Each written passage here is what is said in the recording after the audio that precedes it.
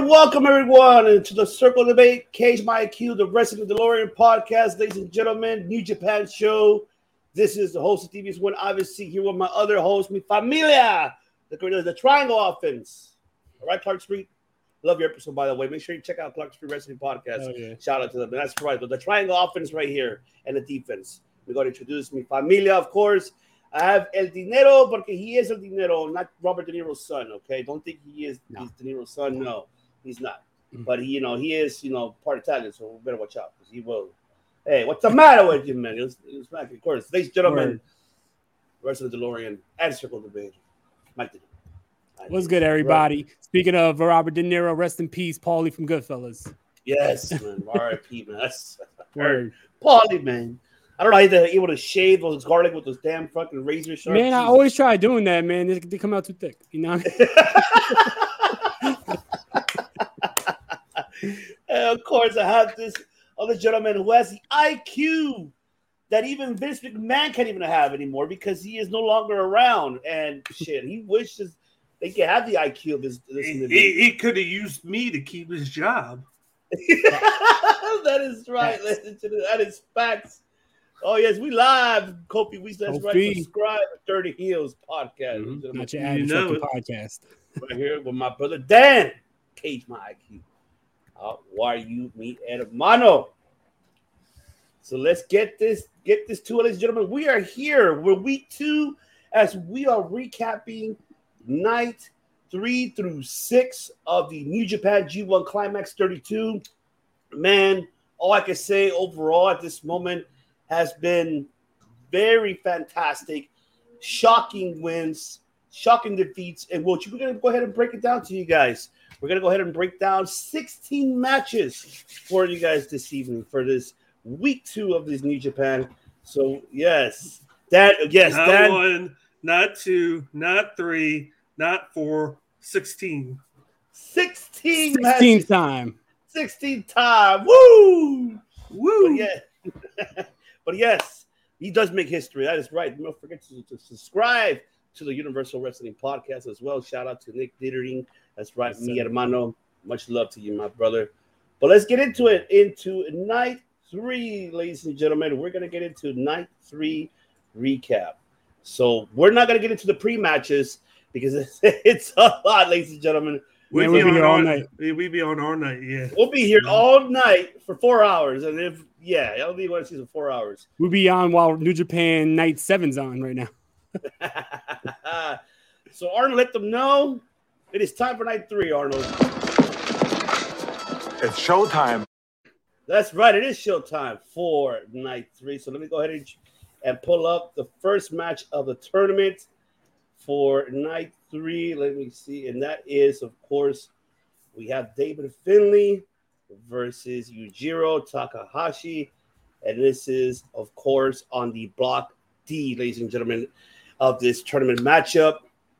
I can literally just say briefly, for me right away, I am astonished the fact that Yujiro's underrated.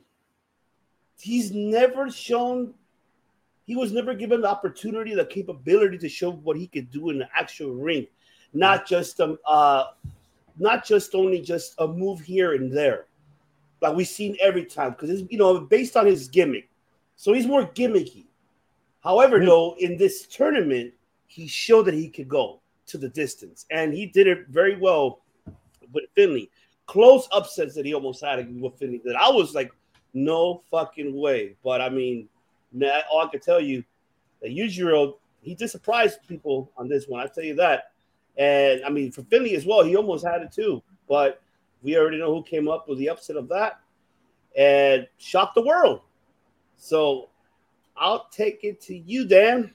Break it down to us. It definitely was shocking, but he definitely had a little bit of help from Show and the Murder Machine, who came in there and got that late hit with the ref not looking. And then, of course, you said it yourself, Yujiro is very underrated. They made the comment, he is very good in the ring. It's just that he's very slow and kind of lackadaisic with it. He takes his time, whereas other guys are rushing their attacks. He takes his time. And sometimes it's good, sometimes it's not. But the one thing I did like was the reintroducing of Peter on his corner. We'll get into that later on in another segment as well, which was funny. But she came back, so that was a good addition as well. So he had her and Show. But it was definitely a good first win, just like he did last year. He got on to an early, quick start last year. It's just always with him how he consistently does it or not. He's inconsistent, but he gets those shocking wins when you don't expect it. But he definitely did good in this matchup, going toe-to-toe, pace for pace with Finlay. Absolutely, he did. Nero, your thoughts? This matchup was a really fundamentally sound matchup, and I gotta say, like, I didn't expect Yujiro to win, but just like you guys said, I had right in my notes right here, the first thing I wrote is Yujiro is so underrated. He doesn't get a lot of, respect because of some of the bigger names that's always been in the Bullet Club, but Yujiro has been in the Bullet Club for a long time. And I'm talking about, like, forget the Bullet Club. I remember Yujiro with No Limits. Him and Naito was a great tag team. Oh, yes. Like, he's been around for a while, and he could go. So it's great to see him get the win here against Finlay. But I got to say, man, like, Finlay, and we're going to talk more about him throughout the night here, but Finlay is really impressing me. And I got to say, Finlay could be a top star. But I think because of that, it made this win for Yujiro that much better. So I think that was a great win for Yujiro. Absolutely agreed. It was a great, I was just shocked. I just couldn't believe that he actually won. Of course, at first a little disappointed, but of course it is a house of torture because that's how they win their matches. Yeah. As much as people like it or not, but overall, great job for Yujiro. Great first win for him on the tournament. So very happy. Now we get into the second match of that card. Of course, we do have Tama Tonga versus Chase Owens. That is right. And this is the B block tournament matchup, ladies and gentlemen. So I'm going to go very brief.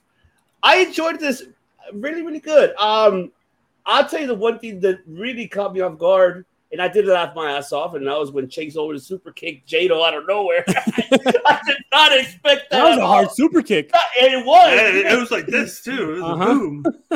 It's honestly from Jado, like, oh, shit. Like, he literally took that super kick. Oh, yeah. Like, oh, my God. And it's for me, it's so funny to see when Tama was a heel, he had Gato by his side. And then did he have Gato? No, who did he had? No, he had someone. He had someone there too. It wasn't just when it was the Gorillas of Destiny. I know there was someone there for them. Haku. Was it? Oh yeah, you're right. Haku. Yeah, Haku. His father, especially when they're doing it in the States. Yeah. Yes. And sometimes they had Hikuleo there with them too. There you go. Yeah, they had Hiki. Yep. So now to see Jado with him, so it's like it's great overall. And man, the attempts that he tried to go ahead and hit the gun stun, but it wasn't even there. And then right at the end, he finally caught it. I really thought for a moment that Chase Owens was going to take this W. I was shit. I think this is going to be especially after he tried the gun stun off the top rope. But he kept on holding it. That was great for him to keep that hold after jumped off the top rope, and then having Chase Owens hold him to keep him from doing that. I thought that was one of the highlights of the match, just because that was like the third or fourth time he tried to do it. Yeah, and I think the emphasis with the match with me was the Tama fighting with emotion rather than fighting with his head. Because he was fighting with motion and it allowed Chase Owens to get back into the match several times. Oh, yes, indeed. So, I mean, it was a great upset for Tama Tonga getting that win, getting those 2 points, defeating Chase Owens. So, take it to you, De Niro. Thoughts about this match? Yeah, I just really love how Tama Tonga was bringing a lot of intensity, especially he's in the ring with somebody from Bullet Club. And I feel like right now he has a chip on his shoulder and he's going to go through everybody in the Bullet Club until he could get his matchup with Jay White. So I think that it was nice to see that intensity that Tama Tonga brought to this matchup. But it was a really close matchup. And there were times where I was like, shit, Chase Owens might come away with this win. And then I feel like that would have kind of like halted the momentum that Tama Tonga has at this point. Because like Dan was saying last week, he is a contender to win this whole tournament. So I think that it was right that Tama Tonga won this matchup, but I'm glad that it was a little bit more closer than what I thought it would have been. But really good matchup. Indeed. And good innovative. I just want to I also mark down that it was a lot of innovative offense from both guys. Yeah, so it was. I thought that was really cool to see too. It was. It was indeed. It was. Big Dan, take it away. Yeah, just to piggyback off what I already said about him fighting with emotion, I thought he came in there. He wanted to get the Chase Owens because the ultimate goal for him is to get the Jay White. Mm-hmm. So he's going to go through whoever he has to.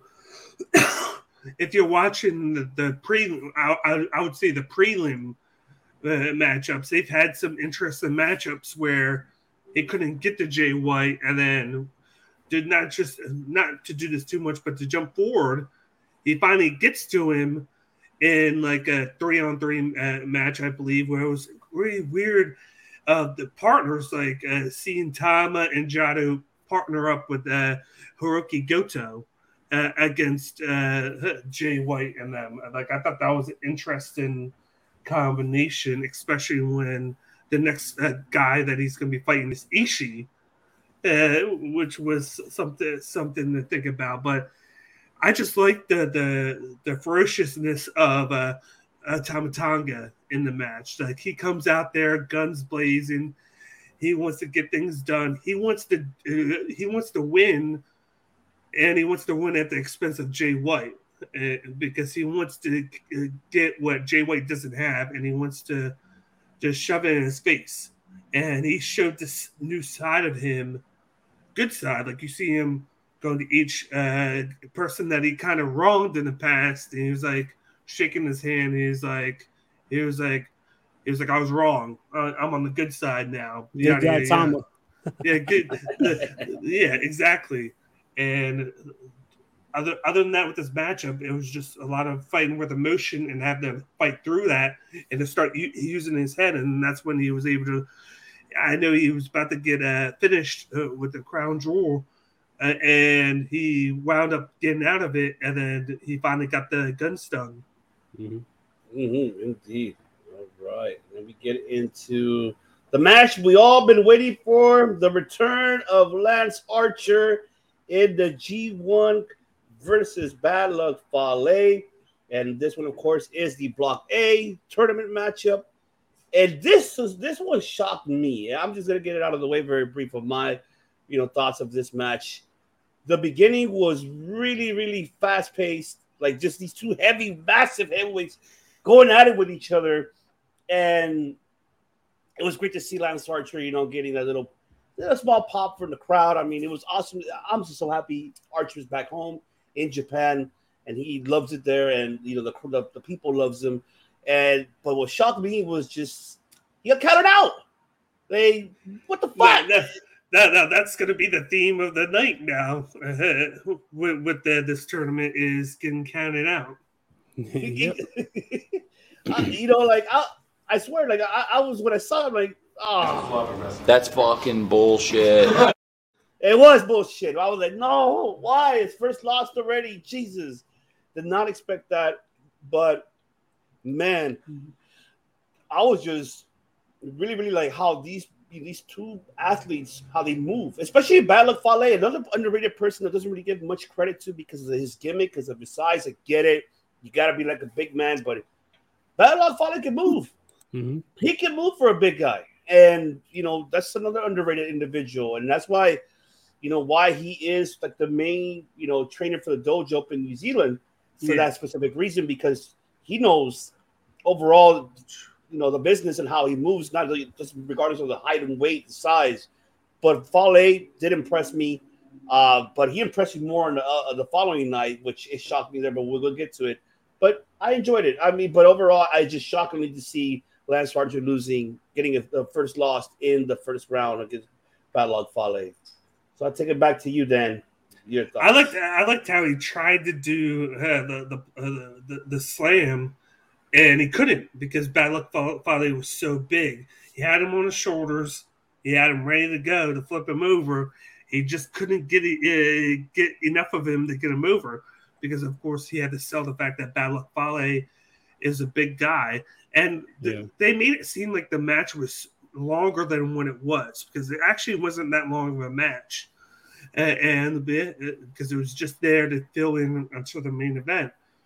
But they were able to just go at each other for a little bit, and then they get to the outside, and of course that's where Fale gets the win. Is he gets in just in the nick of time, and Lance Archer wasn't able to get in, and we'll see that more and more as the G1 Climax goes on. But it's like it was kind of realistic to me, because I'm like, how are they going to make this finish? These guys are two big guys, two of the biggest in the tournament. How are you going to come up with a finish? Because I couldn't see either way. But that was the smart way to do it. Kind of like with the Toriano match against Jonah. You were like, how would Toriano win this? And it was the DQ by pushing him in, not giving him enough time to make it. And I dug the finish, because it's like it kind of protects Archer still, because then it's like he's a big guy. He didn't get pinned. It's just that Bad Luck Fale was able to get in before him in the nick of time to get the 2 points by DQ. So it made it kind of realistic to me. Indeed. What's going on? Championship on the line. I'll see you tomorrow, Alex and Rich. Good. That's right. Part of the COD family as well, and the League family as well. That's our MMA podcast right there. All right. De Niro, give us your thoughts. I thought this was a really good big man match. I love the way it started out with a lot of intensity, and I really love, because I watched last week's shows in Japanese. This week I decided to watch them in English, and I loved how Kevin Kelly was talking about how Lance Archer hasn't been consistently booked in AEW. So like he felt more at home coming to New Japan. I thought that was a nice little touch, because it's the truth, and we're all thinking it, right? So it was good that Kevin Kelly actually mentioned it. But these guys are so agile, and I thought that the match was really starting to pick up when Archer hit that cannonball off the apron. But then, like, shortly after that, we had the count out. So I thought that, this matchup could have, maybe went a little longer, just because I feel like it was really starting to pick up towards the end there, and then it just felt like out of nowhere, Archer's counted out. But nonetheless, I'm, happy that Bad Luck Fale got the win. He's another guy, like, he reminds me a lot of Yujiro, because he's been around for a long time, and he's really underrated. A lot of people don't talk about Bad Luck Fale. He's not just a big guy who can't work, because he could definitely work. Didn't he try to go on the top rope to do the walk down, and then Bad Luck Fale hit the ropes and made him fall down? I like that. I like that, because usually he hits it, and he's very athletic with the ropes for a guy that size. Yeah. And I was thinking that would be a good move for Fale to counter by making him fall off the ropes. Yeah, most definitely. It was logical. Yeah. Where sometimes you see in like AEW when he does that rope walk, like the wrestler's not even hurt and they're walking with him. I always felt like, this was logical. You just push him off the ropes, or you push the ropes. So I like that Fale actually did that, because it would make sense in a real fight to do that. You know what I mean? Indeed. And now for the main event for night 3, as we have Hiroki Goto versus Tetsuya. Wait, is that right? Am I getting it correct? I think I have. Yes, actually, yes. Yeah, right. You good? Tetsuya Naito. Yes, it's yes. correct. I'm so confused. yes. Hiroki versus Tetsuya Naito, and that is of course on Block C. And man, I would against. What a banger! Play it for me, Devin. Play it. Where is it? Yes, I was, Devin. So what? Don't hate on me. Real men cry. Real men cry. Man, fantastic though from Hiroki Goto. Now we're seeing the old Goto back. I'll give him that, because of course that's the Goto that we missed from but he couple years came up with this rapid fire, and Naito unfortunately lost, and it, did not come with the win. And I know that this is Naito's opportunity, but unfortunately he did not come through. But this match was great overall. I really enjoyed the offense of Goto. Like his offense is, that the spinning heel kick he does, everything that just Goto overall is another one that I'm hoping we see a lot more of him being mentioned, and we see him more on that title contention once again, because that's another veteran that deserves to have at least one more run, maybe so. So, I mean, he hasn't really had a potential full run. I mean, that's just my opinion. But overall, awesome, incredible job for Goto. I did enjoy it. Naito, he was tranquilo. He was tranquilo. It's okay. It's only one loss. I could make up for the next one. But, man. De Niro, I'll take it away, my brother. This was a really good matchup. Amazing matchup. And I feel like that's the constant with the G1 climaxes. You have great matches and they build and build and build. And when you get to that main event, you have an absolute banger. And this was a banger because these guys have so much good chemistry with each other. They've been in the ring with each other many times before, but you could really see it with some of like the reversals. Like towards the end when you had Naito go for Destino and then you had Hiroki Goto reverse that with what was it called? The Shotenkan? Is that what he calls it? Yeah. I believe that reversal looks so fluent. Like, I don't know. It's just, you could tell when you got the greats doing this because they make it look easy. And if you look at the movements in there, it's so unnatural to have that type of movement reversed into that type of move. And they made it look so good. And that just shows the type of chemistry that these two guys have. And Goto's a guy I've been really like campaigning for a long time to get more of a push in New Japan because he's been so consistent. Whereas many years as I've been watching New Japan, I feel like Goto's always been one of the constants who's going to consistently put on a great matchup if he's on that card. So I think that it's really cool to see him win.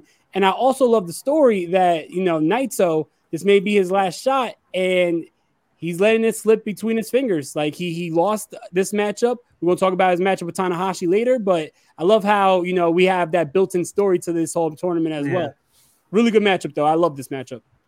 It's like he's taking things lightly in his matches. He's going in there. Exactly. And he's just thinking that he's going to win it. And he starts out very well, but then he lets his opponent get back into it. And then his opponent makes sure that every time that Naito gets a run going, they stop it. They stop the pressure. They stop everything that he's doing. And towards the end, I thought he was going to get it with the Destino.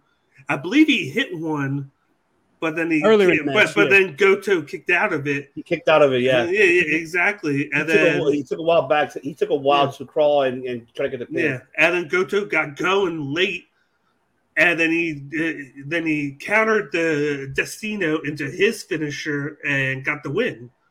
Yeah. And it was a good start to the tournament for Goto because we want to see something like this from him.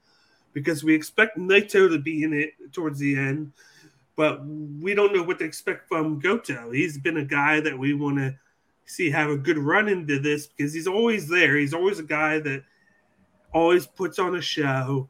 He's a fan favorite, but he never has a singles run like he did before.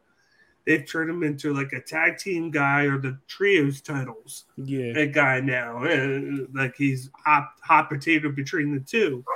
So it was a good start for that, and I loved the match. It was worthy of the main event that night because they went long. Word. That Shout was out Park Street.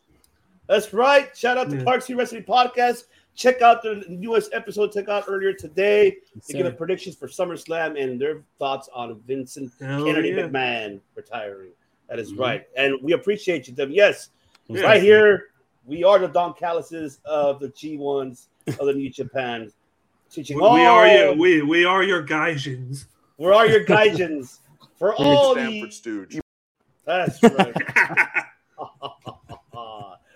But yes, all right. So let's get into now night 4. Yes, sir. Night 4 of the G1, and let me pull up the card for night 4.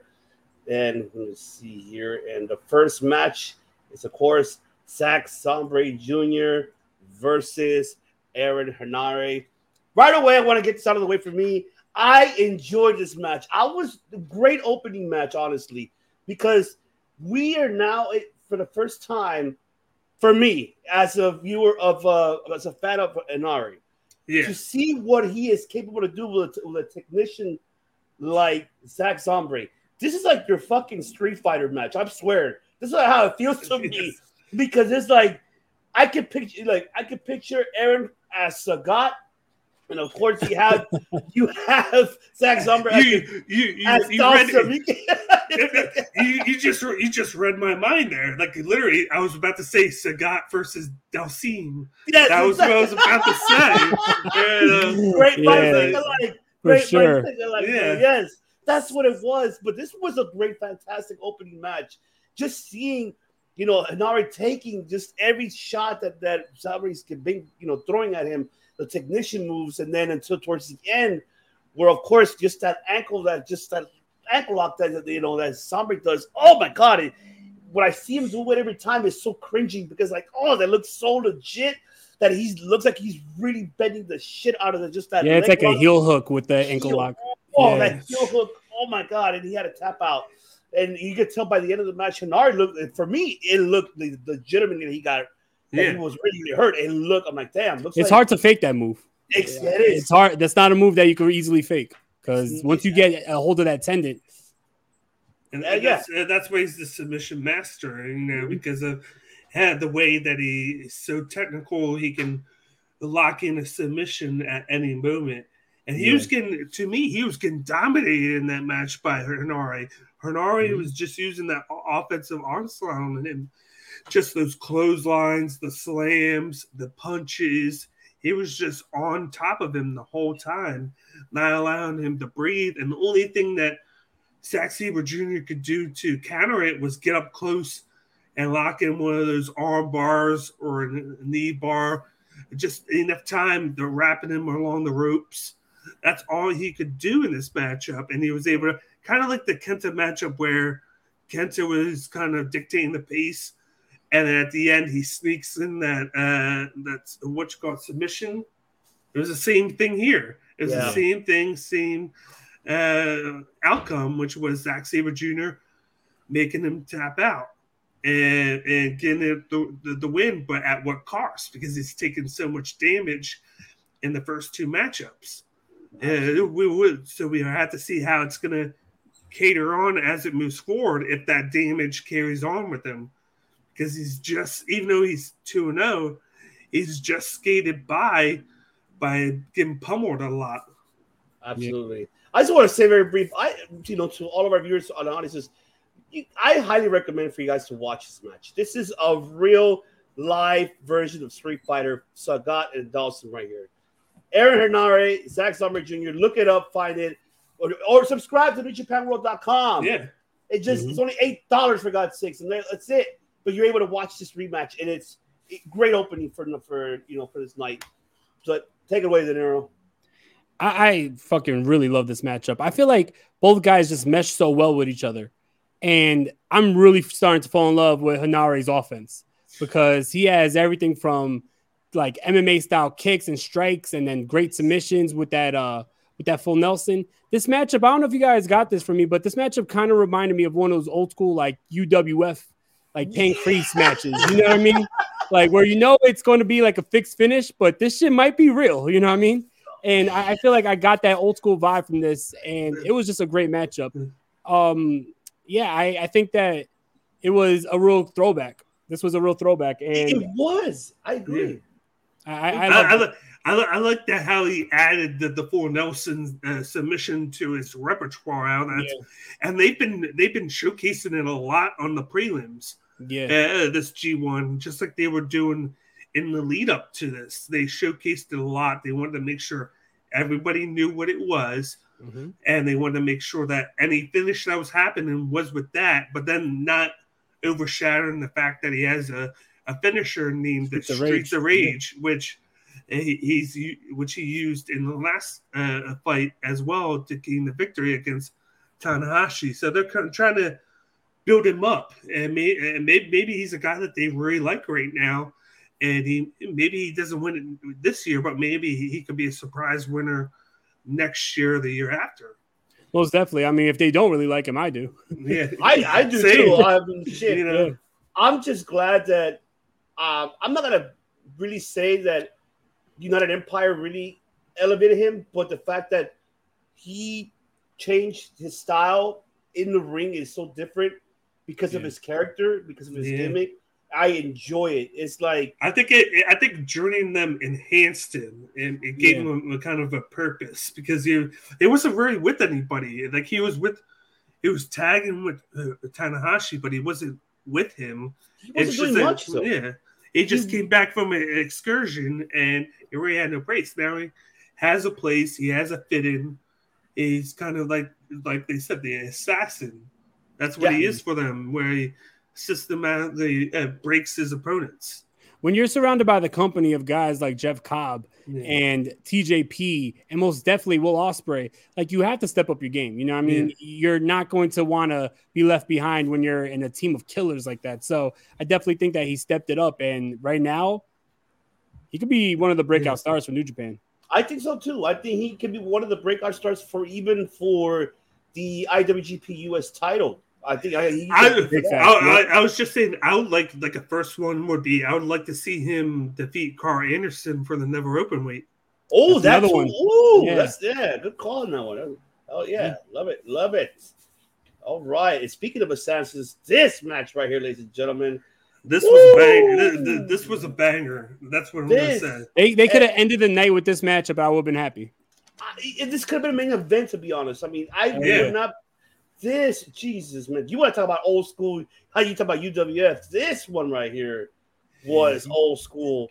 Like I don't want to jump in, but there was this line that Kevin Kelly said that stuck with me at the beginning of this match, and it was a great point. How he said that these two guys have similar moves, and he wanted to see how it would be for them to take their own move. Yeah, because of Karma made in Japan. Same thing. And he said that in the very beginning. And I was like, okay. I was like, now we're going to see Yoshihashi do it because we know Shingo does it all the time, but I really haven't seen it much from Yoshihashi. So I'm like, Kevin Kelly's great at that. He's great at adding those little story elements to the matchup. That's why he's so perfect for New Japan Pro Wrestling. Because if I'm an American and I'm not too familiar with the Japanese culture, you know, I might get disconnected, but Kevin Kelly's like the perfect guy to. He translated he translated greatly, and then the whole commentator crew is great working with each other. 100%. I love it. That's right, because I do love it, man. But I'm gonna, I'll just give my thoughts very brief out of the way. Really enjoyed this, man. This could have been a Wrestle Kingdom matchup. Because these two, and Yoshi too, man. I'm so glad that he's a singles competitor now. Him being more of a singles competitor, more out there now. We see him as of late, but this match, Jesus, man, they went back and forth, hard hitting clotheslines, hard hitting punches, and I mean, and then to top it off, to see Shingo winning by submission, it's surprising. It's very. Was it? Yes, it was. It was a ground cobra. It was a schoolboy. Yeah. That's what caught me off guard with this match. I'm like, damn, these guys going at it, and then they finish it with the schoolboy. It's like you're like, whoa, like I didn't expect that because you expect Shingo to win by finish, but that shows how badass of a match this was. He just edged it out, They just kept on going back and forth with those clotheslines. That was the thing. I love the fact that Yoshihashi hit Karma on him and gets a close finish. And then you have Shingo do Made in Japan get a close finish. They just kept on going back and forth. And when I think of Yoshi, for some reason I think of Dolph Ziggler, where he can wrestle anybody and makes his opponent look like $1 million, but then he never really has that really big singles where Dolph has won the world championship, but we never think of him in that way. We think of him in like a tag team way or like a mid card. Like a very good hand, and that's why he has a long career because you can expect him to carry a match, and that's what he does. They said it last year, the year before, and now this year. Look at his matches in the G1. He's had some of the longest matches, but also some of the best because he can work with anybody. And this match just proves it, where you see Shingo has to win by a schoolboy. When do you see Shingo winning with a schoolboy? Never. You never see him do it, and he had to do it here because of how gruesome of a match it was with like I said, the clotheslines and the offensive moves. Those headbutts. Oh my God, those headbutts, Jesus! Those back and forth headbutts. I forgot all about that. Yeah. Ever since Shibata, I get so nervous with those headbutts because you could tell like there was no hand in between. They're smacking heads, and it's legit. Nasty. Those are legit. But yeah, but go ahead, De Niro, take this one away. This matchup was just a fucking banger, man. Like, this was just so beautifully wrestled. Like, that's all I could think about, how beautifully wrestled it was. You know what I mean?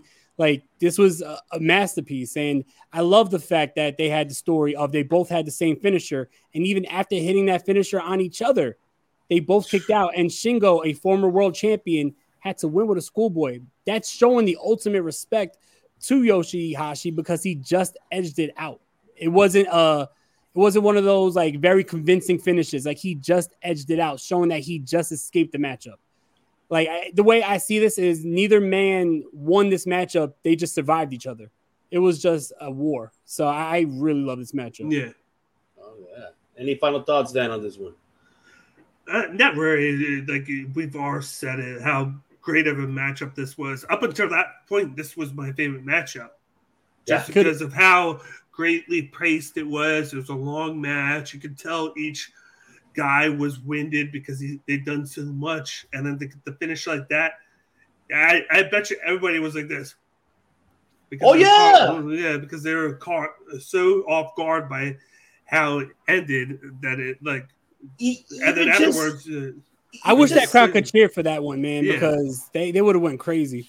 Yeah, even just the Japanese commentators, oh, like this is like, it excites me because it gets me off like in my chair. I'm like, Jesus, oh my God, it's so close to the count. That's what I was saying last week. Watching in Japan brings a whole nother level of excitement. It does, because this is the way how, man, kudos to those commentators, man. They know how to do a fantastic job to get us excited, man. They really, really do. Yeah. All right, and then we get into the next following match. That is Kazuchika Okada versus Toru Yano. Chaos members going at each other on the Block A tournament matchup. We're going to go ahead and say it myself. Yano took out the evil Yano because right away we see Yano jumping from behind Okada, choking him out with the shirt. Already, and I'm like, oh shit, he's giving him a match. He's really giving Okada a match. I was shocked. I honestly, I went near Flanders. I did, because the fact to see Yano, you know, we're so used to seeing Yano gimmick so much. We're not really, people hasn't seen the past of, you know, Yano back in 2000. Great Bash Heel. The Great Bash Heel, Yano, blonde hair. Oh, go back to those times and you will Google Toru Yano, YouTube him. Go back to the time, ladies and gentlemen, to his heel side. He was a sadistic, crazy motherfucker. I'd say. Watch some of those tag matches between him and Makabe. They were a nasty tag team. Yes, they were hardcore as fuck. Yeah. They would, put you through those thick ass Japanese tables. Like they were a hell of a team. So definitely, this was Great Bash Heel Yano. Yes, and I didn't even notice until the end of the match that he was wearing an Evil Yano shirt. Yes, he was. That was a great touch. I didn't even realize it until the end, and I'm like, man, I was like, if he didn't put that into plain sight any more than he could have, and that made it more too. But it worked because you knew that Okada was going to expect all the tricks in the book from him because of him being in Chaos. But then he didn't expect him to be like evil Yano, and it created like a difference. Like this match wasn't that long. It was long enough 10 minutes. 10 minutes. Long enough to do a couple of those things, like I said, the fast start, the evil tricks, the more offensive moves from Yano. But then Okada had to take over. He had to do what he did, and he beat him with the submission. And then I liked afterwards where he was getting ready to do something, and then Yano was like, sorry. He was like, we're good. Snapped we're out good. of it. Yeah, he was like, I'm good now. And then they shook hands, and then he went off. And Okada gives him the nod. and because he knew he was just doing it for the match. And then Kevin Kelly goes, "Oh, he snapped out of it. He snapped out of it. He's not evil Yano anymore." But yada yada yada. No. But it was entertaining. It was one of those, just like I said, they put it in that third slot to be like the transition to the main event, and it was a perfect time slot for it. It was definitely it was. Take it away, De Niro. Yeah, I mean, just to you guys really said it all. One thing I liked though was they were building off the story of how Yano won his last matchup with Jonah, because when he hit that Russian leg sweep, or what was it? The drop toe hold into the chair on the outside on Okada. First of all, that was Raven's move back in the day. He hit that Raven style. But anyway, when he hit that on Okada and he went into the ring and Okada almost got counted out, like Yano was trying to get away with another count out victory, but you had Okada come in right at 19. So it was like that, just barely making it in. But definitely, I love the fact that Toru Yano can pull out like a more serious side. It shows that he's not just a one-dimensional comedy wrestler. And I love the fact that he used that against Okada, because Okada went in there expecting the tomfoolery of Toru Yano, but he didn't expect him to come at him like full force. So I think that was a great game plan for Toru Yano, and I want to see more of him switching back and forth. I think that would be interesting. Yeah, that would be interesting, right? I mean, when Kevin Kelly mentioned that about, once the bell rang, he's evil as hell. I would not be surprised, and I'm not trying to do I'm not trying to say gimmick infringement type of style. Like Luke, no disrespect to Gallows, it wasn't his fault. It was given to him. Yeah. That character. I know where this is going. Yeah, you know where I'm talking about. The Festus. Yeah, just see Yano just snapping like that. I would enjoy that. Yes. So I would definitely enjoy that, because you see the nice Yano passing out DVDs, buy my DVDs. If he has the DVDs and all of a sudden the bell rings, you just toss the DVDs and just nails you. That would be fire. Oh, that would be fire. Oh, that'd be sick if he does do that. I would love that from him if he does. Oh my god. Thanks. And the main event for this incredible night, number 4. Night 4, yeah. And that is, of course, Tomohiro Ishii versus the IWGP World Heavyweight Champion Jay White in the B Block tournament. Mm-hmm. And of course, Jay White with the upset, with the victory, of course. Typical Jay White and Gato. Not surprised. But I will say that, of course, the beginning first 5 minutes of this match was a little bit slow, of course, how to start off. And you see, Jay White comforting Gato.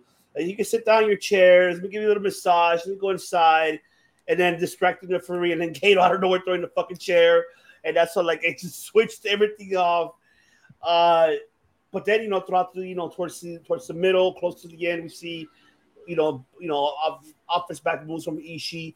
One thing that I don't know if you guys caught it, but I think Jay White did gas with some air when he did that superplex to Ishii, because the way how he landed, you saw automatically was holding his back first before even Ishii, and it looked like he was probably lost some air, because that knocked the wind out of him. The wind out of him, because he took the hit, more than Ishii. But other than that, I mean, it was great. It was great to see Ishii with some offensive moves. But we all knew that Jay White was going to take this win. I mean, it's the IWGP champ. I mean, that's just. But great win for Jay White. Bad win for Ishii. Take it away, Dan. I loved the counters towards the end of the match, where he had Jay White try to do the Blade Runner 5 times. And each time it would get countered. Then he had Ishii try to put him up. And I loved how at the end he put him up, he dropped down, and then it kind of led into a series of moves by Jay White that ended with the Blade Runner finally. Ishii didn't have enough left in the tank to counter it, because one of the things that we see with Jay White is the fact that he kind of systematically dissects his opponents with help from Gato. I thought that was a great touch to have Gato stay behind the rail in the beginning. He was like, "Stay there, I got this." And you see Gato go, "Okay," and he sees him go like that. Ishii looks at him, he goes, "I'm back here." He throws the chair, but he stays back there. You hear Kevin Kelly go, And Kevin Kelly go, he threw the chair, but he's still behind the railing. He's still behind. He's not going anywhere. And it's just the storytelling from Kevin Kelly is just next level because he tells you impeccable, as you're seeing it, and it works perfectly to like paint a picture. He does it very well with them. And I just like the expressions from Jay.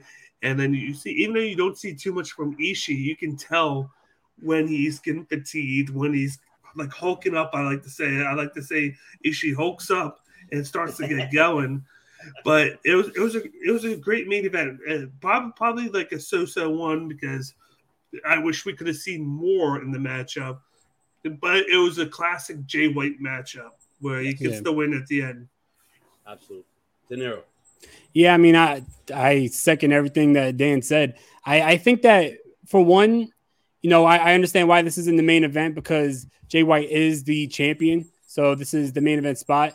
But honestly, I think we all could agree that Shingo versus Yoshihashi was the main event of this show. Yes. Like, I would have loved to see that matchup go last. But nonetheless, this was a really good matchup. One of the spots that I really loved was when Ishii hit that massive headbutt and then it knocked Jay White inside out, which was nasty. Yeah. But, I love the whole reversal at the end of, you have Ishii bring him up for the Brainbuster and you have Jay White reverse that into Blade Runner. Definitely a good matchup, and I think that, Jay White is having a hell of a tournament so far. Yes, he is. Definitely he is. Now it's time to get into night 5 of We're halfway there. We're halfway there. That's right. And, of course, the opening matchup for night 5, of course, is two former members, two former buddies, and that is, of course, El Phantasmo versus Yujiro Takahashi in the Block D tournament match. Of course, this was a great, entertaining match at the beginning, I want to have to say, because I want to show people why, because we see here, of course, Yujiro, I'll give you to her. If you let me pin you 1, 2, 3 so I can get my 2 points, she's all yours. You can take her. Offering Petrie. And, and we see, a Phantasmo. Okay, yeah, sure. Yeah, I'll take her then. He gets down for the pin. Doesn't happen. And, of course, it was a great matchup. I want to say very brief overall. I did enjoy it. And all I can say is that, of course, after the matchup with Phantasmo, of course, tell her, okay, you still belong to me, though. So you're still coming with me regardless. Yep. Of course, taking Petrie, and, of course, they walk off, ladies and gentlemen. They leave together, and, oh, man. All I can say, I was just... Oh, damn. This Kyoto. Did you see the interview afterwards? Yes, I did. And he's like, I'm ELP, and she goes, what does ELP means? And then he whispers in her ear, and then he's like, oh, let's go. And it's like, that was hilarious. Just to remind everybody once again that we are TVMA, all right? The following program is rated TV MAL. It contains strong language and so we are. But I like how when they did the beginning where he's like, he was like, you take Peter, you lay down for me. He was like, are you sure? He was like, wait a second, are you gonna go do something? He's like, no, her, you, her, and it was like, are you sure? He was like, okay, and then Phantasmo lays down. Not only does he lays down, but he crosses his legs and he goes like this to go pin him. And then you see Yujiro take his time. He's going to go slowly down. Goes down, right? And then he goes like this. And then you see Phantasmo go and roll him up. I just thought that was great. But the one thing that was one of my favorite parts of the matchup that I won't go too much in the match is the fact that when he was outside in the ring, Phantasmo was dazed and confused. And then you hear Kevin Kelly go, you're going the wrong way. Oh, yeah. You're going the wrong way. Yeah. You got to go into the ring. And he's going towards the entrance or the exit. And it's getting to 19. And then all of a sudden he comes back to it and he jumps in just in time. Like, I thought that was funny. Like, Phantasmo was really great with those funny moments. And And then I liked how he got the finish with the Thunder Kiss this time. Like usually, like he'll get the finish with any like 2 or 3 moves, but I liked how he used it this time to get the victory here because he hasn't really won by that off the top rope in a while. That's awesome. De Niro. This was so entertaining, especially with that beginning sequence with Yujiro trying to get El Phantasmo to lay down. What is Kevin Kelly's partner's name? The other dude on commentary. Oh, what's his name? I forgot his name. Oh, was it Chris or Harry? No, not Harry. Isn't it something Bambino or Gambino? No, but this is not Gambino. It's somebody else. I think it's Will. I think something. I forgot. I just love where what's it called? Where Kevin Kelly says what a disgusting human being Yujiro is for wanting to give up Peter for a win, and then whoever the guy's name is, he said, "Well, you forget that his first occupation is a pimp." Yes, he did say that. No, this was a really good matchup, and I thought that was really cool. The whole laying down sequence. If you remember, in the 2014 G1 Climax, you had 2 other Bullet Club members, AJ Styles and Carl Anderson, wrestle each other, and they had a similar situation where AJ was trying to get Carl Anderson to lay down for the pin. So then he goes to do it. Carl Anderson rolls him up. Then Carl Anderson begs AJ to lay down, so let him get the pin. And then, so this reminded me of that, especially them being 2 Bullet Club members. Yeah, I mean, I love that El Phantasmo gets the victory here. So, I think that it's good that he's getting points on the board and he's going to be mixing it up with more people in this tournament. But definitely an entertaining way to start off the show. It was definitely entertaining. I'll tell you that.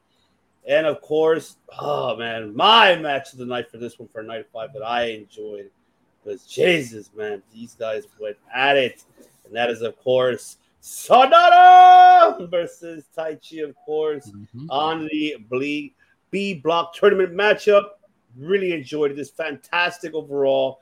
I mean, these 2 guys have a lot of mutual respect towards each other. Obviously, they trained together. They both came up together.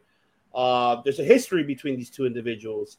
And the amount of respect that Taichi has for Sonata, I still try to go back and find the place where the hell he fucked up his eye, because I couldn't really see much of that part of Sonata's getting the injury from the eye in his eyeball.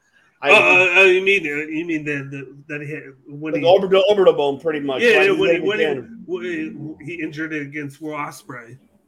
Yeah, but he injured it here again with Taichi. Well, I was trying to figure out Taichi was attacking it several times with the elbow. He hit it with the elbow a couple of times, and I think he was selling it, and that's what they were selling. The fact that I was going to say, I like the fact that he hit him with the elbow. Then Taichi notices that, so then he starts to pull a Jay White and attacks the eye, because that's what Jay White was doing in the matchup on was it night 1 or 2? I forget which one it was. The night 1, because he knew that he was still hurt there, and then they made a point to say that it was still a lingering issue, and you could tell during the match. But I thought the match was, pun intended, impeccable because of the beginning where they were flexing each other, and I liked how that they had a lot of close finishes in this matchup. And we had another roll-up for a pin with Sonata getting that pin finish that he's been using a lot this year. But I like the end. I really like the end where they both get up, sit up, and then Sonata goes like this. And then you see like a pause from Taichi, and then he goes like this. He goes over, and then he goes like this and walks away. How they made the point how there's no bad blood between the 2. They get along together. They're just on different sides, so... Yeah. Shout out Blackheart and OTTR coming back with a new season. That's good, homie. Shout out. Make sure you subscribe to OTTR. But, one thing before passing you, I wanted to say very brief on this one. Why the hell did the commentator, Kevin Kelly, gets excited because Taichi finally took off his damn fucking pants? Like, I'm just like, I don't even notice that. But that was sus. Honestly, I was just like, what? I was like, I caught that. Stop with that. That's not. Like, what? Hold on. Wait. first you were excited about Petra, and then now with this, I mean, I don't know. I guess that's okay nowadays, right? Well, it is. The one thing that confused me, the one point in the match that confused me was when he had the Dragon Sleeper on. Oh, he didn't get him fully, though, if you notice. Oh, is that what it was? Because he had it, and it looked like they were going 1, 2, and then before they went to 3, he just drops it. And then he goes to do the moonsault. And I'm like, he's not putting his hands up. He looks like he's falling asleep, but then he just drops it out of nowhere. And they were like, if he feels like he's going to get out, he'll drop it and go do the moonsault. But then I'm like, wouldn't you make it seem like Taichi is getting his hand up before you do that? Because it looked like he was done. They're like, oh, he's going to sleep now. And then it went from, oh, he's going to sleep now to him just releasing it. And I got confused at that moment because I'm like, would you make it at least look like Taichi's fighting back or getting a little bit of momentum before he drops it? Because then you can make it more realistic, not just out of nowhere, oh, he's about to pass out, and then 2 seconds later, oh, let me let go. I agree with that. Go ahead, De Niro. Take it away, my brother. I think that this matchup was pretty even. I think that they both had really good chemistry with each other, but it was like a very even style matchup. Yeah. I love how they were telling the story also on commentary when Taichi had the abdominal stretch on Sonata. They were saying that he had it in a very All Japan style way, which I thought that was really cool. You know, especially with Sonata coming from All Japan and being trained by Keiji Muto. But that was a good story to tell. I think that it's great that Sonata's on the board. What up, Kenny? How you doing, bro? What's going on, Kenny? Subscribe to the Call Out Podcast. Most definitely. But, I think that was a real cool story to tell. And I like that Sonata's on the board because we saw him lose his first match with Jay White. This was pretty even. And just like how I said, how Shingo gave that respect to Yoshihashi. Yeah. He gave that like respect to him that he just edged it out with a roll up. I got that same feeling in this matchup because Taichi's another guy who's been very underrated and he could go. And Sonata pulling it out with a roll up and not being able to finish him off convincingly, that just shows that Taichi has, more fight in him and he's going to probably go far in this tournament because not even Sonata could finish him off. Hell yeah. And then another thing that Kevin Kelly made a point to say, that Taichi was a big fan of All Japan and not New Japan. And I came up in that and all that and how it's been great to see what he could do right now in all these matchups. And I like maybe this could be the coming out for him, just all these appearances and performances that he's putting in, because he had a great one against Ishii and then he had a great one here. He didn't get the victory, but it was another roll-up. Like I said, he had a roll-up where it's a good match and you don't expect the roll-up, you expect the finish, but then boom, he gets rolled up for the victory and Sonata wins.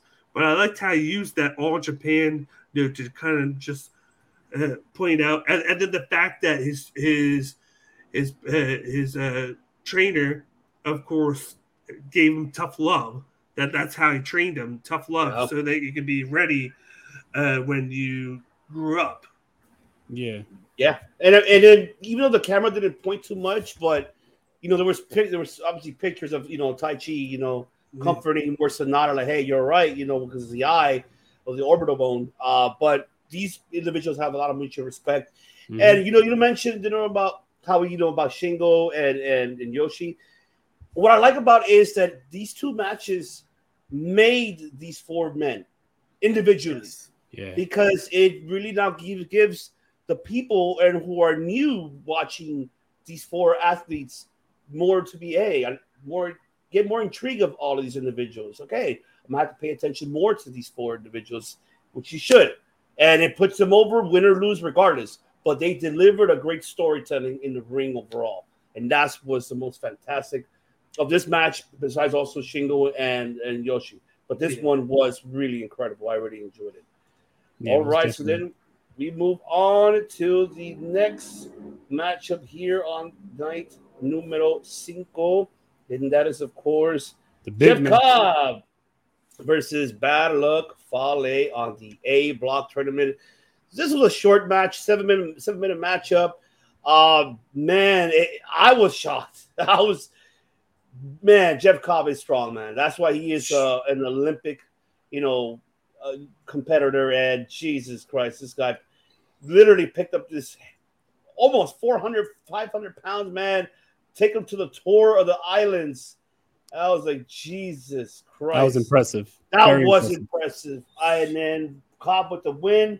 I was shocked. I mean, for a moment, I was like, okay, could this be the shocking surprise winning of Fale winning against Jeff Cobb? I would have been shocked at what happened. Yeah, if Cobb would have been, especially after like you just said, especially after he lost to Okada, and he would have dug a huge hole being down 0-2. But Battle Fale got the big start, and that's how they kind of portrayed this matchup. Was he got the quick start?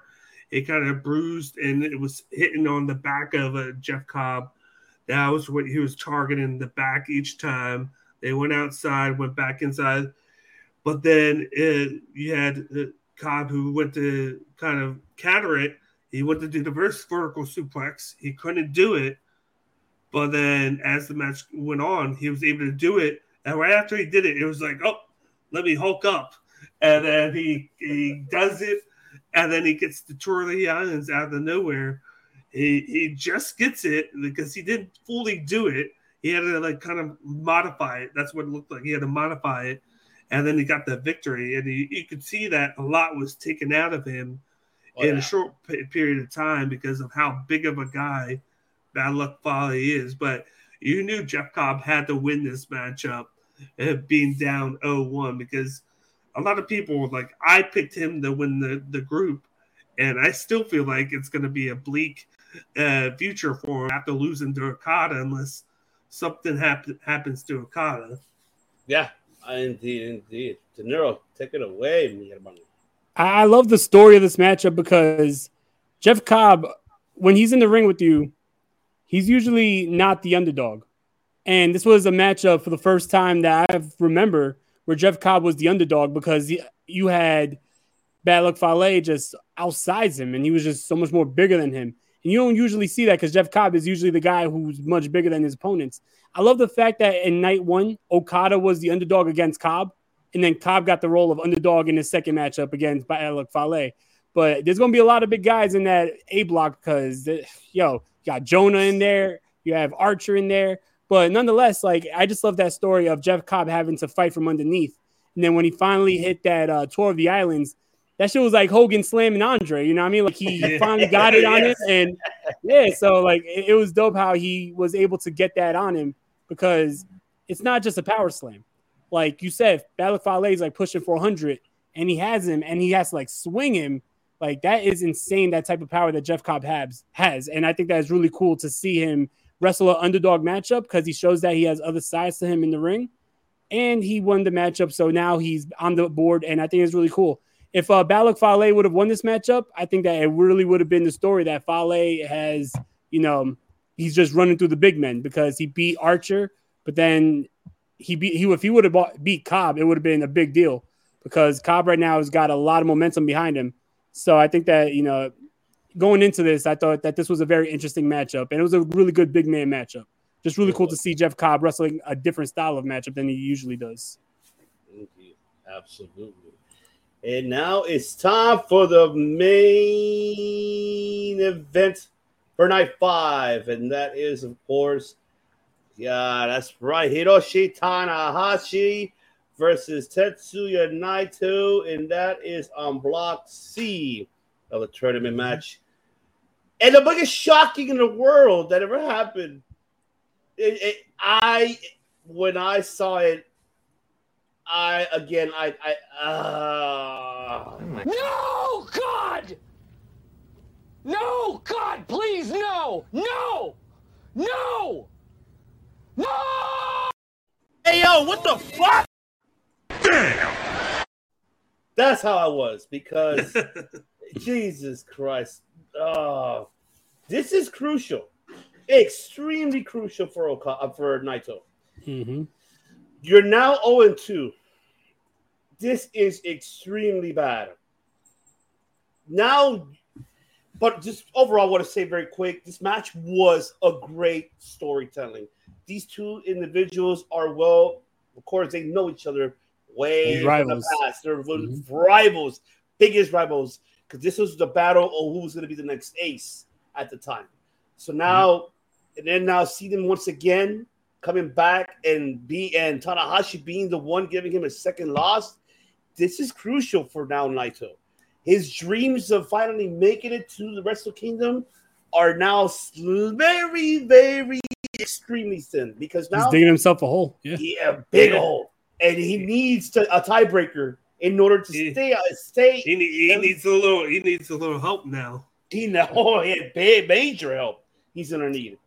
I mean, it's motherfuckers in the stable. You use your teammates. Come on. Yes, like, what the fuck are you doing this shit alone? Like, turn heel already. You know what? For Honestly, real. I thought he was gonna turn heel. I thought he would for a minute. He was gonna beat the living shit out of Tanahashi for a minute.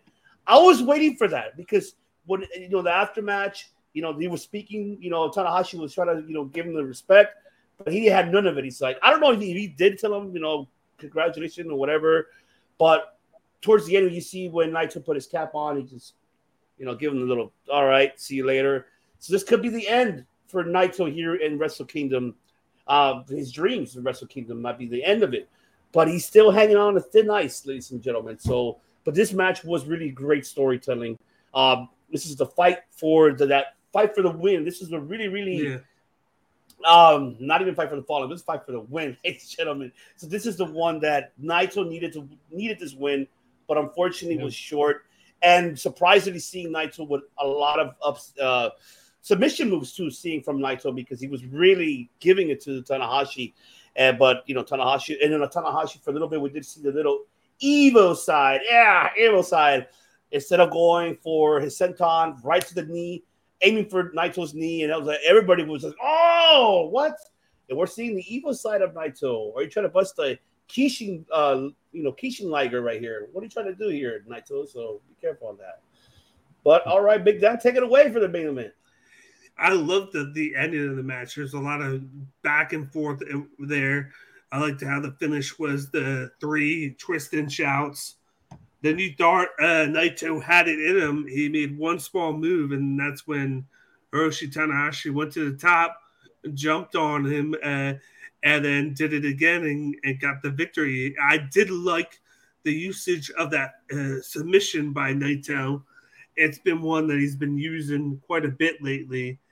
It was kind of like a slow-paced wrestle match for the first half because it was kind of slow, kind of back and forth. You saw Naito go in, but then when he get hit, you see him go out of the ring to kind of give himself time. He did it several times in the matchup, and I think it was to keep the pace because this was a long match. This went over 20 minutes.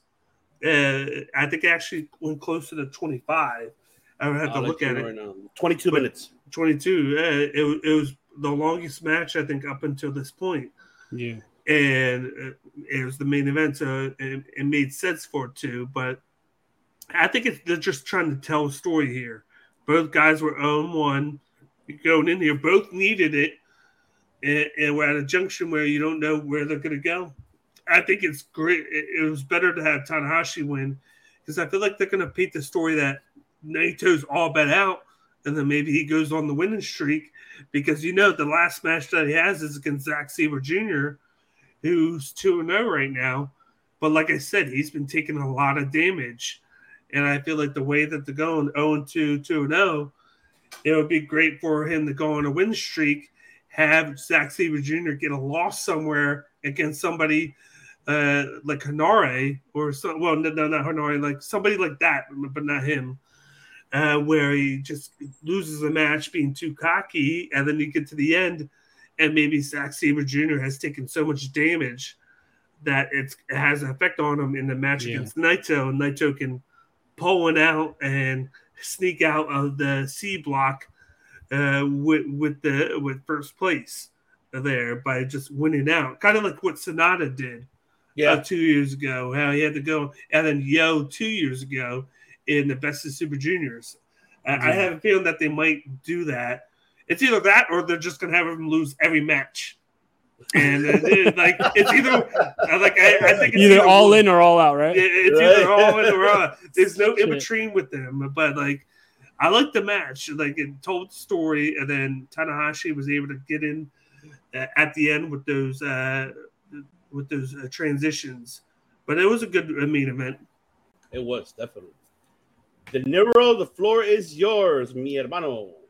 Yeah, you had this main event between two old rivals. These are two guys who are like the pillars, two of the I don't want to say four pillars because that's corny, like that's taken from AEW, but like you have pretty much in my eyes, you have like the four pillars of New Japan right now.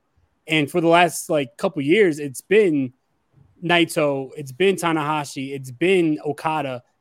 Before he left, it was Shinsuke in that conversation as well. But the thing is, here, the story with Naito digging a hole for himself and losing this matchup and making it harder and having his dreams of main eventing slip through his fingers, I think that's one thing. But I think that adds so much more drama that the guy who put him in that hole was his old rival Tanahashi. It wasn't just a loss to anybody else. It was a guy who he had bad blood with.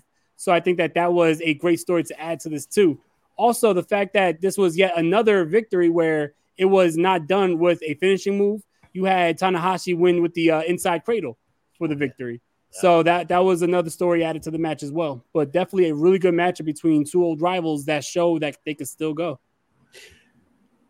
One thing I wanted to say, like, you give it to about Naito's aggression in his match, like towards the end, especially like that brain buster that he gave on Tanahashi. Yeah. I'm like, Jesus, man. Like, Naito was really desperate of winning this. He had a little bit of frustration. Yes, and I think that's what caught the best of him. And unfortunately, that's probably was the flaw. Was so desperate and then couldn't really get the upset. Yeah, it sometimes it works, sometimes it doesn't. Like if you go to night 6 in the prelims, since we're not talking about it, it was Los Angeles going up against Bullet Club, and he showed a lot of that ferociousness, and it worked out. But then you saw a little bit of the comedy side in the end because Los Angeles won that, and at the end you see Jay White sitting in the chair. And he throws the ice thing, and then you see kind of Naito being a jokester, and he says something to him. He's like, "You need this. You need this." And he goes over, grabs it, and puts it on Jay White's knee. He's like, "Heal up, heal up." And you see them kind of go back and forth a little bit. I'm like, are they trying to subliminally tell us that a matchup between them is going to happen in the future? It might not be in the G1, but it's going to happen because of the kind of the playful banter from Naito. It was just funny seeing him place the ice thing on Jay White's knee, but not attack him because Jay White was like, whoa, but then he just walks away. And he's like, yeah, and then he walks off. And it was a great moment. No, yeah. Indeed. I feel like, the story's going to be like, can he channel that frustration to win matches, or is it going to get the best of him? Exactly. Yeah, indeed.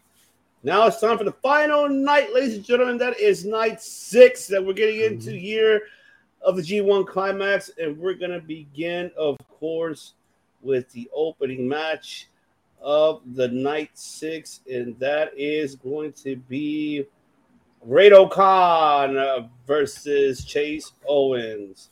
And this is, of course, the block B of the tournament. And, of course, Chase Owens with the upset. Great start for Owens, how aggressively attacking, Great-O-Khan, not even giving him the chance to take off his damn clothes, for God's sakes. But throwing the dust in the eyes. Yeah, the dust powder before eyes. The bell. Exactly, before the bell. So, I mean, great match overall for Owens, getting that upset. So, I will take it to you, Big Dan. Take it away with this match. I like the commentary in this. Once again, another thing that we've talked about a lot, how they were saying how Chase Owens walks out and they're talking about him getting that big victory over Tanahashi last year. And he goes, "That's right. Tell him who." And they go, "Tanahashi." And he walks out. They're like, he won it clean. He didn't do any backstabbing. He didn't get any interference. He didn't use any objects. But then right away, you see him before they get started, he throws the dust into his eyes, and it's technically before the bell, so you can't use it against him. So he gets the offense going right away. He starts attacking him. Halfway through, you see Great-O-Khan come in.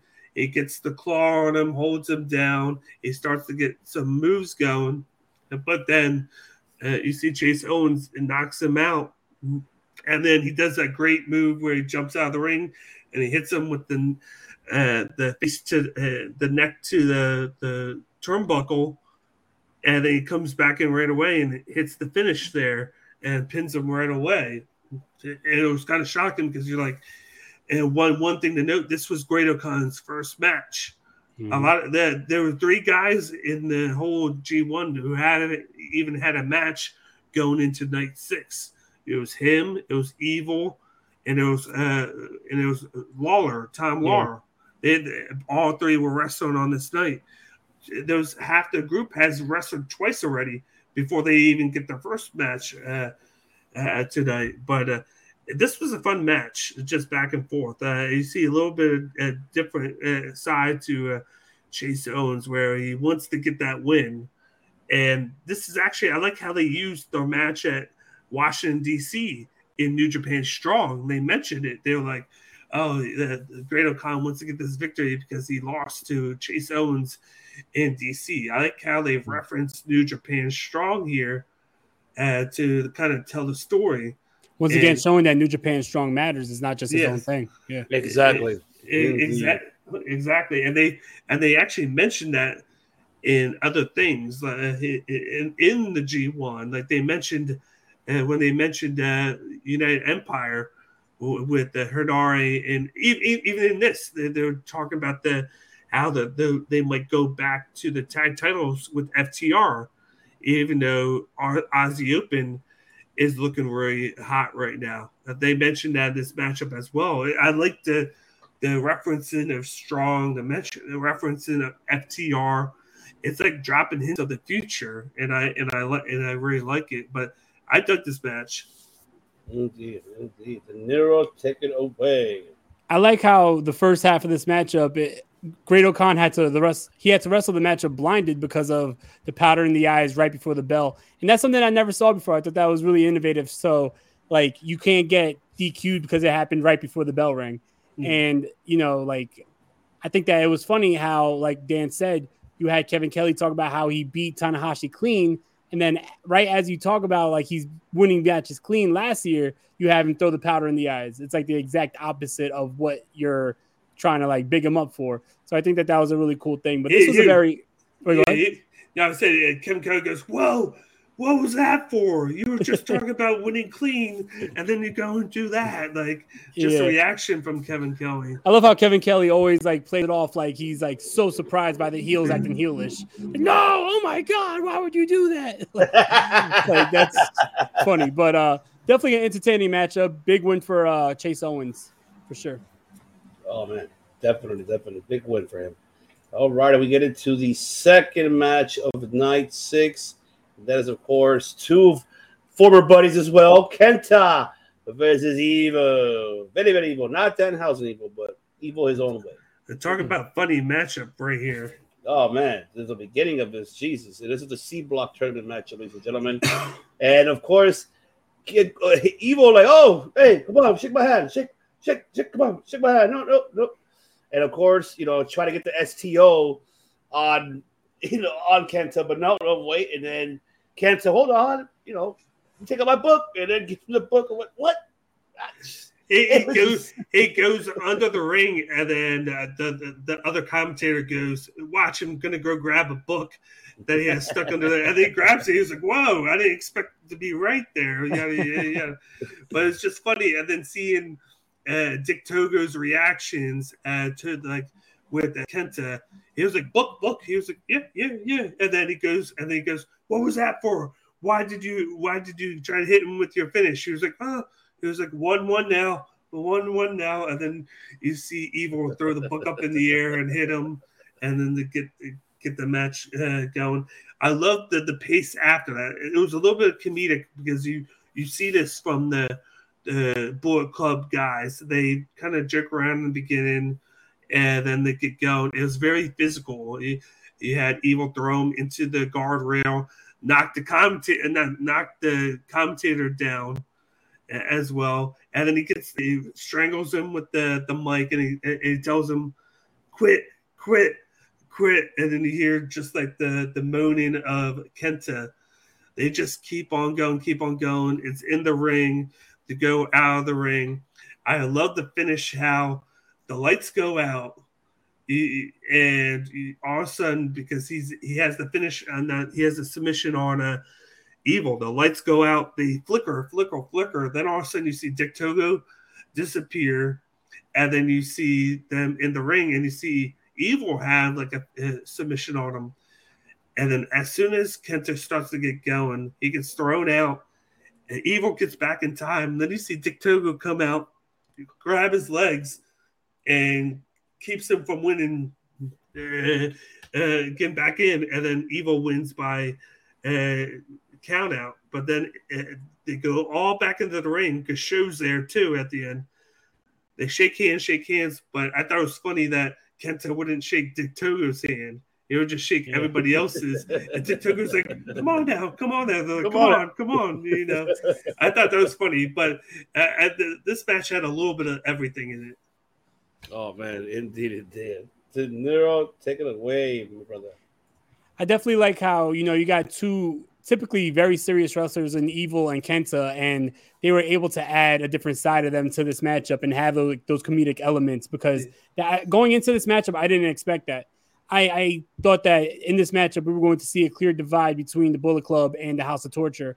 And I think that in the end, after Kenta is counted out because Dick Togo is grabbing him under the ring, I thought that it was cool. In the end, they all threw up the 2 Sweet as well, showing that, yes, the House of Torture is part of the Bullet Club. They have, like, we've been talking about how they should be their own entity, but it's nice to have those reminders again that they are all one unit. Did you hear the comment that Kevin Kelly made talking about that? He was like, you got the Bullet Club, but then you got the House of Torture. He says House of Torture is like a subdivision of Bullet Club. Yeah, they don't necessarily go hand in hand together, but when Bullet Club needs stuff to happen, they unite together. But other than that, they're separate entities. He made it a point to mention that. Because, I mean, that's how they play it out on their show. It's obvious that, like, they are not all on – I don't want to say all on the same page. It's obvious that they're not all, I guess, at the same status of Bullet Club. Yeah. It feels like House of Torture is more of like the Bullet Club reserves, when they need them to come in. They have their own agendas, but when the Bullet Club as a whole needs to do something, then they kind of like – they form back together at moments. I also think that, especially with Kenta coming off of an injury and then having a very physical matchup with Zack Sabre Jr., I think that Kenta kind of needed this matchup to be a little bit more comedic and to slow down the pace a little bit so he doesn't, in his later years, lately he's been very injury prone. So you can't have this guy go balls to the wall every single matchup. So I feel like a match like this was needed just to give Kenta not a break, but to have him have a lighter matchup.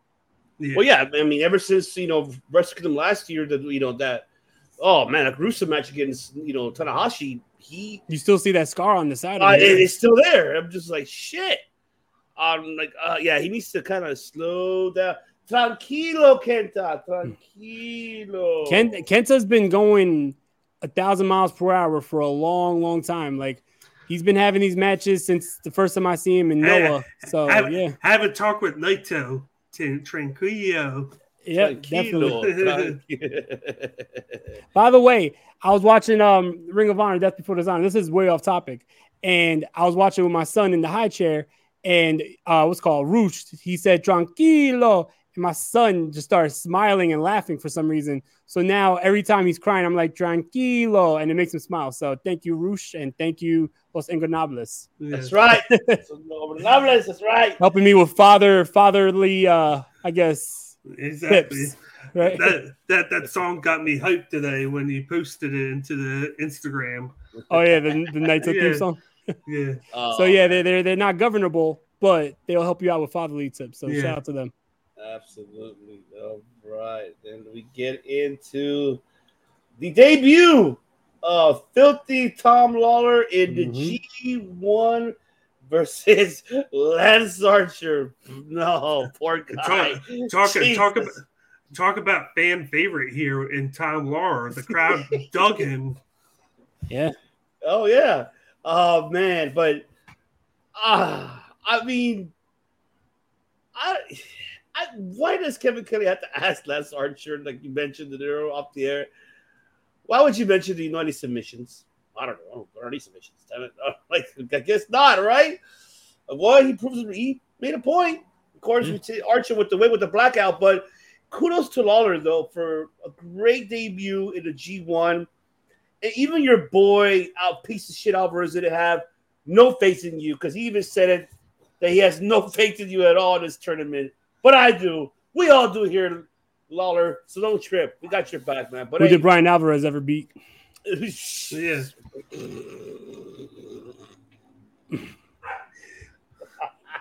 Wonderful. Can we please talk about the outfit that Royce Isaac was wearing? Oh my God! Can we please talk about that because that caught me by surprise. It's like Team Filthy is out here wilding. Yeah, he has the jumpsuit, he had the backwards hat, he had the glasses. I'm like, he even has the facial hair. Like he changed his facial hair up. It looked like I'm like, yeah, within like a couple days. Trimmed it. He trimmed it. I was like, was he trying to be a simp of Tom Lawler right now? He's trying to be his cheerleader. Well, you take it away. Then take away this match. I just in the past year, I've grown to love Tom Lawler. Like I've got a chance to see him 3 times in the past year and a half. 2 at New Japan Strong. I got to see him versus Fred Rosser for the title in Philly. That was probably one of my favorite matches of the year. How grueling it was. They went almost 30 minutes in that match. He showcased a lot. And then I saw him right before I went to Forbidden Door. I went to Warrior Wrestling. I saw him wrestle Davey Richards. And that was a great match because it's 2 submission guys kind of going at it. Yeah, I'm sure their styles really meshed well. It meshed greatly. And to have him come into it, I'm like, how is he going to combat against a tall guy like Lance Archer? And what he did was he got up close with him. He did those kind of like the judo throws. He did that a couple of times. He would lock on. He put the arm bar on. He had a knee bar on at times. He made it a point to kind of systematically attack him. But then he was able to stand up and trade with Archer too, throwing the punches, throwing a little bit of kicks. Like, and he was doing it for the crowd. Like you could tell, like coming in, he got the crowd clapping. And when it came out, then he did the taking off the shorts. He got the crowd going here. He's kind of like the guy that you get in there to get the crowd back in, like after a match like Evil and Kenta. How it kind of like it's a certain way. Then you want to get the crowd hyped back up again, even if it's just for the next match after this one. He got them hyped back up, rejuvenized. He didn't get the victory because he made a small mistake, and that's when Lance Archer got him on the top rope and slammed him. But I thought it was a great opening performance from Tom Lawler, even in a loss. You say even in a loss, maybe a loss still could be a win for a guy. In this case, I thought it was for him. And then you knew Lance Archer needed a win after losing by countout to Battle of Fale the match before. It kind of worked out for both guys. Definitely it did. It did. De Niro. Take it away, my brother.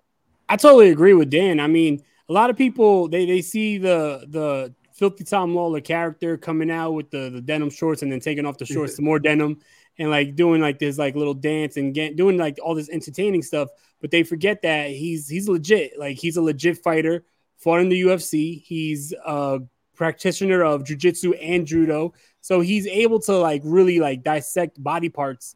And I like that story here that they were telling with, Lance Archer obviously being a lot bigger than him, but size didn't really matter too much because you had Tom Lawler able to like systematically eliminate the limbs and able to use that submission prowess and his judo. So I think that was a really cool thing. And he was reminding people that he could really go and he's legit.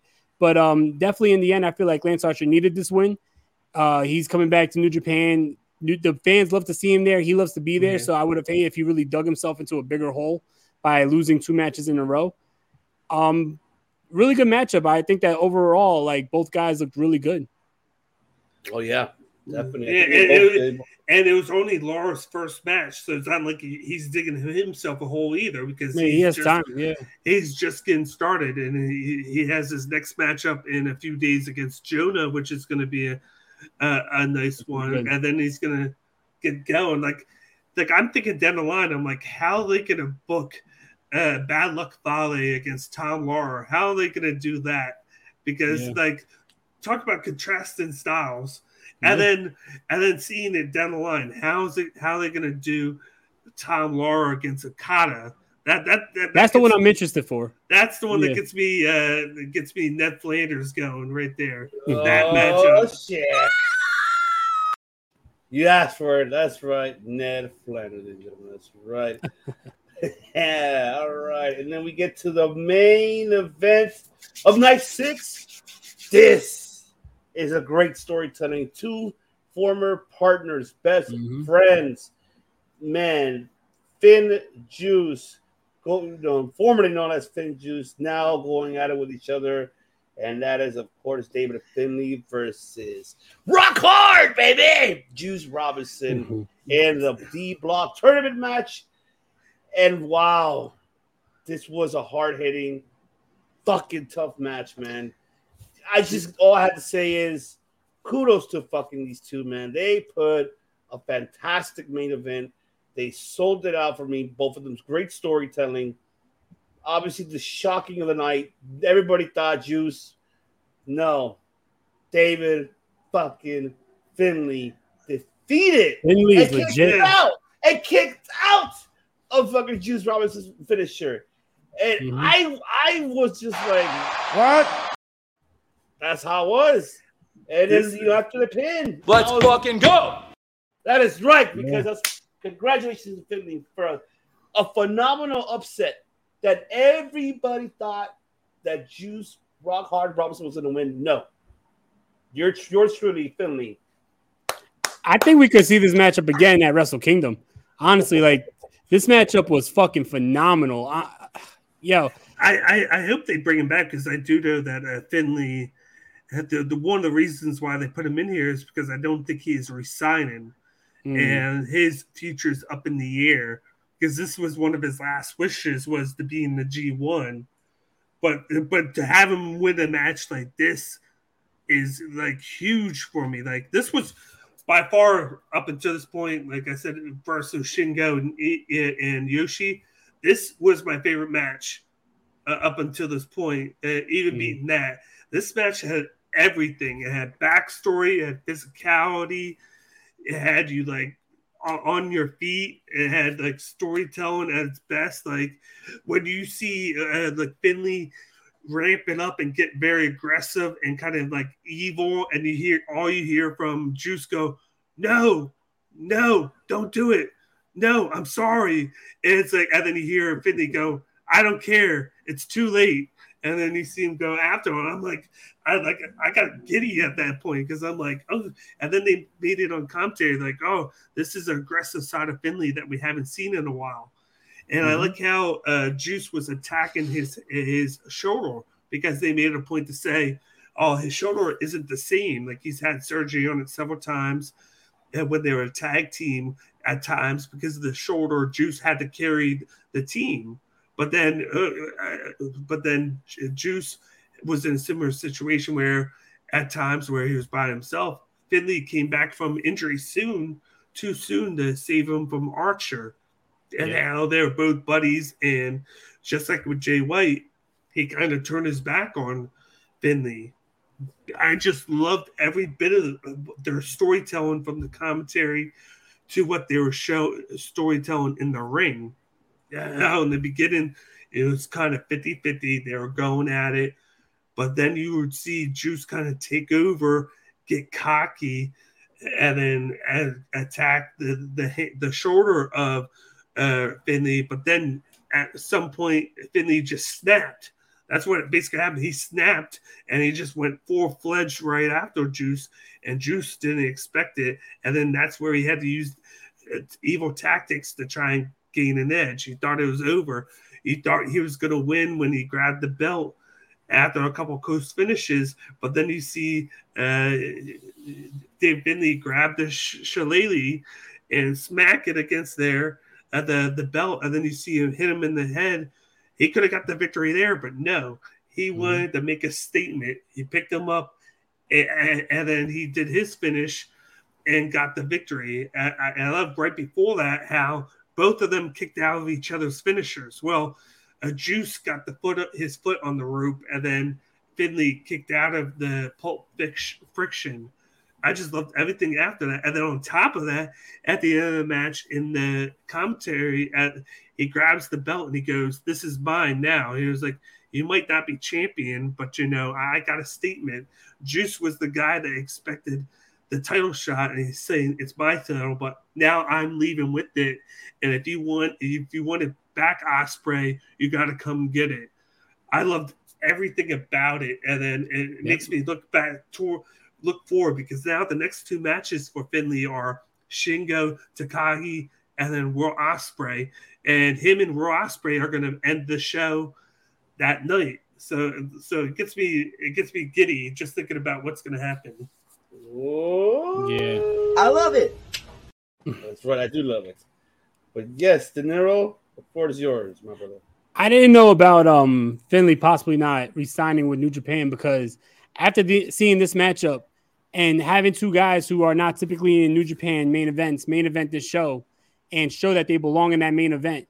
First of all, Juice Robinson main eventing his second matchup in the G1, because his last matchup was in the main event as well, and he showed that he can hang. But Finn definitely showing that he can hang in that main event also. So I think that if Finlay was able to resign, there's a good possibility that these two guys could be the face of New Japan, because they are just... Maybe after seeing this, it might change New Japan's minds. I would hope so, because the chemistry between these guys are unreal. Like the built-in storyline of them being former partners, and now just like the bitter hatred. Watching this matchup, I'm the Wrestling DeLorean. I was literally just watching a match from WCW about 2 weeks ago, and it was William Regal versus Fit Finlay, and it was just like brutal as fuck. And seeing this matchup, I see a lot of his father in him. Yeah, and then having that chemistry between him and Juice, like, it just seemed like it brought me right back to that matchup, seeing Fit Finlay and William Regal from like 97. So I definitely would love to see this matchup over and over again. And I think that they could go a long way with this feud.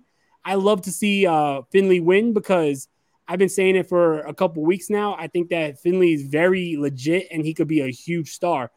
And this matchup showed that he has it in him. He doesn't just have like the talent. He has that killer instinct, and he could turn it up. So I really love that fact that he was able to win this matchup and show that killer instinct, because that's not a side of Finlay that we've seen too much of already. So, I definitely love the way that this match ended. I love the way that it built Finlay and Juice as main eventers. And it just showed, like, look, it's not like the old days of New Japan where there's only like a good, 5-6 guys who could be in that main event. Right now, they're showing that they have a lot of guys that they could slot into that main event, and they're going to give you a show. So Definitely an amazing matchup. And I'm right there with you, Dan. Out of all these nights that we just discussed, this matchup is my favorite. Yeah, I just loved how they had him leave with the belt. I thought that meant a lot, because it was like going in with like, okay, Juice is still walking around with the belt, calling himself the champion. I liked how at the beginning he was like, "Once again, you guys don't get it," and he punches the announcer in the gut and he throws him out. He says, "Get out of here!" And he's like, "I am the United States champion," and then have him lose, and then have Finlay go, "Well, if you were the champion, then I just beat you. But you know what, Ospreay, with the belt here, come get it. I just like the future storytelling that he's doing with that, because I expected Juice to carry the belt all the way into that last match. Yeah, but now this adds another layer to it, because I can even see down the line a three-way between Ospreay, Juice, and Finlay. I think that would be a show stealer for sure. Yeah. Because look how great of a chemistry you have between Finlay and Juice. Now add someone like Will Ospreay to the mix. You're talking about a potential match of the year candidate. Imagine if like Finlay doesn't win this bracket, but imagine if, say, he gets 2 wins and that's it, and the 2 wins are against Juice and Ospreay. That's a statement. Yeah, that's a statement. But definitely an amazing way to end the show. Yeah. Oh, definitely, indeed. And what a great, 6 nights of this. I mean, now it's time to right now give the updates of who is leading on the block. So it's, man, this is an insane. I'm looking at it right now as you guys, I'm listening to you guys at the same time, but I'm looking at it like, look, I'm gonna show it right now. It's a little more interesting than last time where we only talked about 2 nights. This is no. You know what? The D block is more interesting right now because that's a toss-up. So let me go ahead and share my screen and show our viewers here. This is what we have. So in the A block, we do have the leader, of course, Okada with 4 points. Toriano with 2, Lawler 0, Jonah 0, Cobb with 2, Archer with 2, Back Fale with 2. B block, we have Ishii with 0, Tama Tonga 2, Sonata 2, Taiji 2, Great Okan 0, Jay White with 4 leading in the block B, and Chase Owens with 2 points. C block is when we have, for Zack Sabre Jr. leading the C block, along with following him, but behind is Tanahashi at 2, Goto at 2. We have Aaron Hanare at 2 and Evo at 2, Kenta at 0, and Tetsuya Naito at 0. Now, the D block is the most intriguing one. It's a murderer's row. It's a murderer's, yes. And Yoshihashi, 0 points, of course. But everybody else, Finlay, Takagi, Ospreay, Juice, El Phantasmo, and Yujiro, all with 2 points. And I'll tell you what, Yoshihashi, after the performance he gave Shingo, I don't see him being at 0 for long. Yeah. Agreed. And that's Juice's next matchup is Yoshihashi. It's going to be interesting. And we're looking at the C block, Naito's next matchup is against Evil. Yeah, it's against Evil. So that's when we was like, okay. Former stablemates, yeah. Yeah. Man. And then wasn't it Naito who Evil won the title from, right? Yes, it was. Yep. Yes, that's right. That was wrestling. I think it was last year. No, 2 years ago. Wrestle Kingdom. 2 years ago, Wrestle Kingdom. Yes. Yeah. Oh man, so yeah, you got Okada leading the way. You got Jay White at B, C block, of course, Zack Sabre, which yes, we all kind of picked Sabre to be the leader of that one. Yeah. And the D block is the one that it could go anywhere. But absolutely, we got to see Yoshihashi back and get some points in this tournament for sure, because man, this is going to be very intriguing. And the one, just to show everybody once again, Naito needs to start winning. This is very, very crucial right now. The fact is that where is he? Let's see, where is he on block C? Right? C, yeah, he's right there on block C. So he cannot afford. So he has Evil, and then he has Hanare, and then he has Kenta, and then Zack Sabre Jr. So I could see him going like undefeated now, because I think one of the shocking things of the tournament is Kenta is 0-2 right now. Yes. On top of Naito, they're both 0-2. I could see with Evil only have wrestled once. I could see Naito kind of skating by that with the win. And then you got those two facing each other. And then you got Hanare, who's going to put a good match in. But I feel like he's going to lose to Naito because Naito would need more. And then it could be a scenario where Kenta and him face each other. And I think that'll be a big-time matchup. And I think Naito gets that one, skates by that. And to me, it's going to lead down to Zack Sabre Jr. and Naito. And just like I said before, I think all this early damage that Zack Sabre Jr. is taking now, I think it's going to play a factor into that match. Don't catch up. Yeah. I think so too. You're right. I think you got a valid point there, Dan. But man, this is so intense, really, really intense. Now, I mean, let's talk about it. So now, obviously, coming up within the next few hours, 24 hours, ladies and gentlemen, you will have night number 7 coming up for the G1, which I'll show the card very briefly for the tournament only. I'm only showing the tournament card, as we do have Will Ospreay versus Yujiro, Goto versus Hinari, which I think that's going to be a showstealer matchup for sure. Yeah. And, Ishii Tama I'm very intrigued to see how that's going to end up being. And Yano and Bad Luck Fale, this is going to be very interesting to see who's going to take that win because they both need it, honestly. But the one I think that's really going to intrigue me is Goto and Hinari. I think that's going to be the fight of the night for night number 7. I like how Ishii and Tama Tonga are main eventing it. I didn't expect them to do that, but I like this is going to be Ishii's second main event, and then this is going to be Tama Tonga's first one. I feel like this is them trying to get Tama Tonga over a little bit more. I'm predicting that he's going to win this one, and you might see him say something to Jay White, like he'll be 2-0 if he wins, and then he'll be toe-and-toe with them at 4 points, both having 2. I could see both of them going undefeated into that last matchup. I really could see that.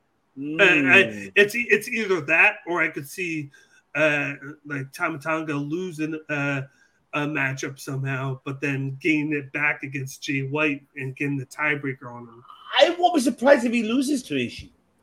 I think Ishii will sneak up with his win. If he were to lose one, I would agree with you. Yeah, I think it would be interesting. I think it would be interesting if Tama Tonga beats Ishii, but in a quicker time than Jay White beat Ishii. So in the post conference, Tama Tonga could say, you main evented against Ishii just like I just main evented against Ishii, but it took you 15 minutes. It took me 10. Because I look at it, I just don't see who, other than Tama Tonga, I don't see who they would have Jay White lose to that he hasn't already faced. Because he already beat Sonata, he already beat Ishii, he got Tama Tonga at the end. And like, could they have him lose to Chase Owens in like a funny fashion? You never know. Because those War Club matches are always iffy. You never know who's gonna. Yeah. Like I look at it, I'm like, who is he gonna lose to? Like I don't see him losing to Taichi. Like I see it being a great match, but I don't see him losing to him. So it comes down to me. It comes down to Jay White losing to Chase Owens or to Tama Tonga or both. Like it all depends. Unless he just goes undefeated. That too. And we got, of course, we have night number 8, which will be on Saturday, July 30th, of course. This card is stacked. Yes. Finley versus Shingo. You got that opening it. How do you have Finley and Shingo open it? That's fine with me. I think that's gonna be a great opening match. I'm really intrigued with Jonah and Tom. Yes, me too.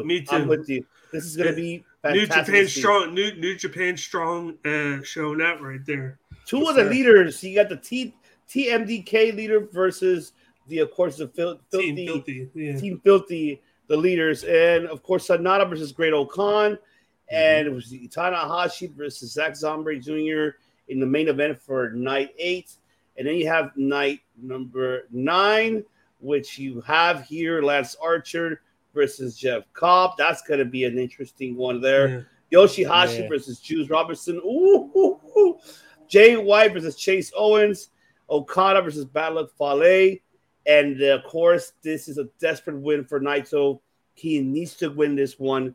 If not, he's done. He's out. He is done with the tournament. He's out of the tournament versus Evil here. So first night of the tournament with 5 matches. Yeah, I was about to say this is where they ramp it up to 5 matches, and then they do a little bit less of the 3-on-3 or 2-on-2s. Yep. Yes. So by far, I only have 7, 8, and 9, 10 has not been updated yet on the website, so which I'm looking for. But so far, I can read it to you guys. What is the one for the Tuesday, August 2nd for night 10. And that is, of course, night 10 would be right here. So I have Tomohiro Ishii versus Great Okan, Toru Yano versus Tom Lawler, Tama Tonga versus Sonata, Goto versus Kenta, and the main event for that is Finlay versus Will Ospreay closing it out. Yep. So that's going to be very intriguing to see. I can see Tom Lawler and Yano being a real funny comedic matchup. Yeah. Oh man, definitely. This is going to be. Whoo, man, this is stacked, man. This is really stacked. I mean, Jesus. What can we say? I mean, so far, what do you guys think so far? Right now we know 3-6 so far right now. Are you guys really like, oh my, so excited? I'm invested. I'm invested right now with some of the storylines. And like I said, the whole Jay White Tama Tonga thing, the whole Naito starting off cold. Now we have David Finlay coming in here and just messing things up, like being a player and now having the U.S. title in his hands. Like I want to see him walk out against Shingo with it. I want to see Finlay win that, just so I can see him walk into the Ospreay match with the title and be like, "Oh, you missing something? You missing something? I have it. Come and beat me and take it back." Like I see there's a lot of storylines that I'm liking. What do you think? Yeah, I agree. I definitely agree. I mean, so far this is living up to the hype. Every night that we've watched, I just am falling more and more in love with this tournament, because this is the first year where, you know, they always had like storylines and sub stories within the tournament, but this is the first year where it's prevalent in every single block. There's a story going on in every block. I love that Naito is, you know, letting his chances slip through his fingers, and we're building up for a Naito comeback. I love the fact that, you know, we have the whole story with Finlay holding the title. I love the fact that we have Zack Sabre Jr. winning, but it's taking a lot of damage in matches. It's just, there's so much going on that you forget that this is actually a tournament. These nights hold up on its own as just events. Say that these are just New Japan events and they were not in tournament form, and these nights hold up on its own as just great events. So yes, none of these nights are throwaway nights. None of these nights are, you know what, we're going to take it a little easy tonight. This is balls to the wall action, and they're just going all out on every night. So definitely it's living up to the hype, and I just can't wait. I'm still very intrigued. It's going to this day. To this day. At this point, I don't think that they could do anything to lose me in this. Like, I'm just 100% invested. This is such good shit. Mm-hmm. It is good shit.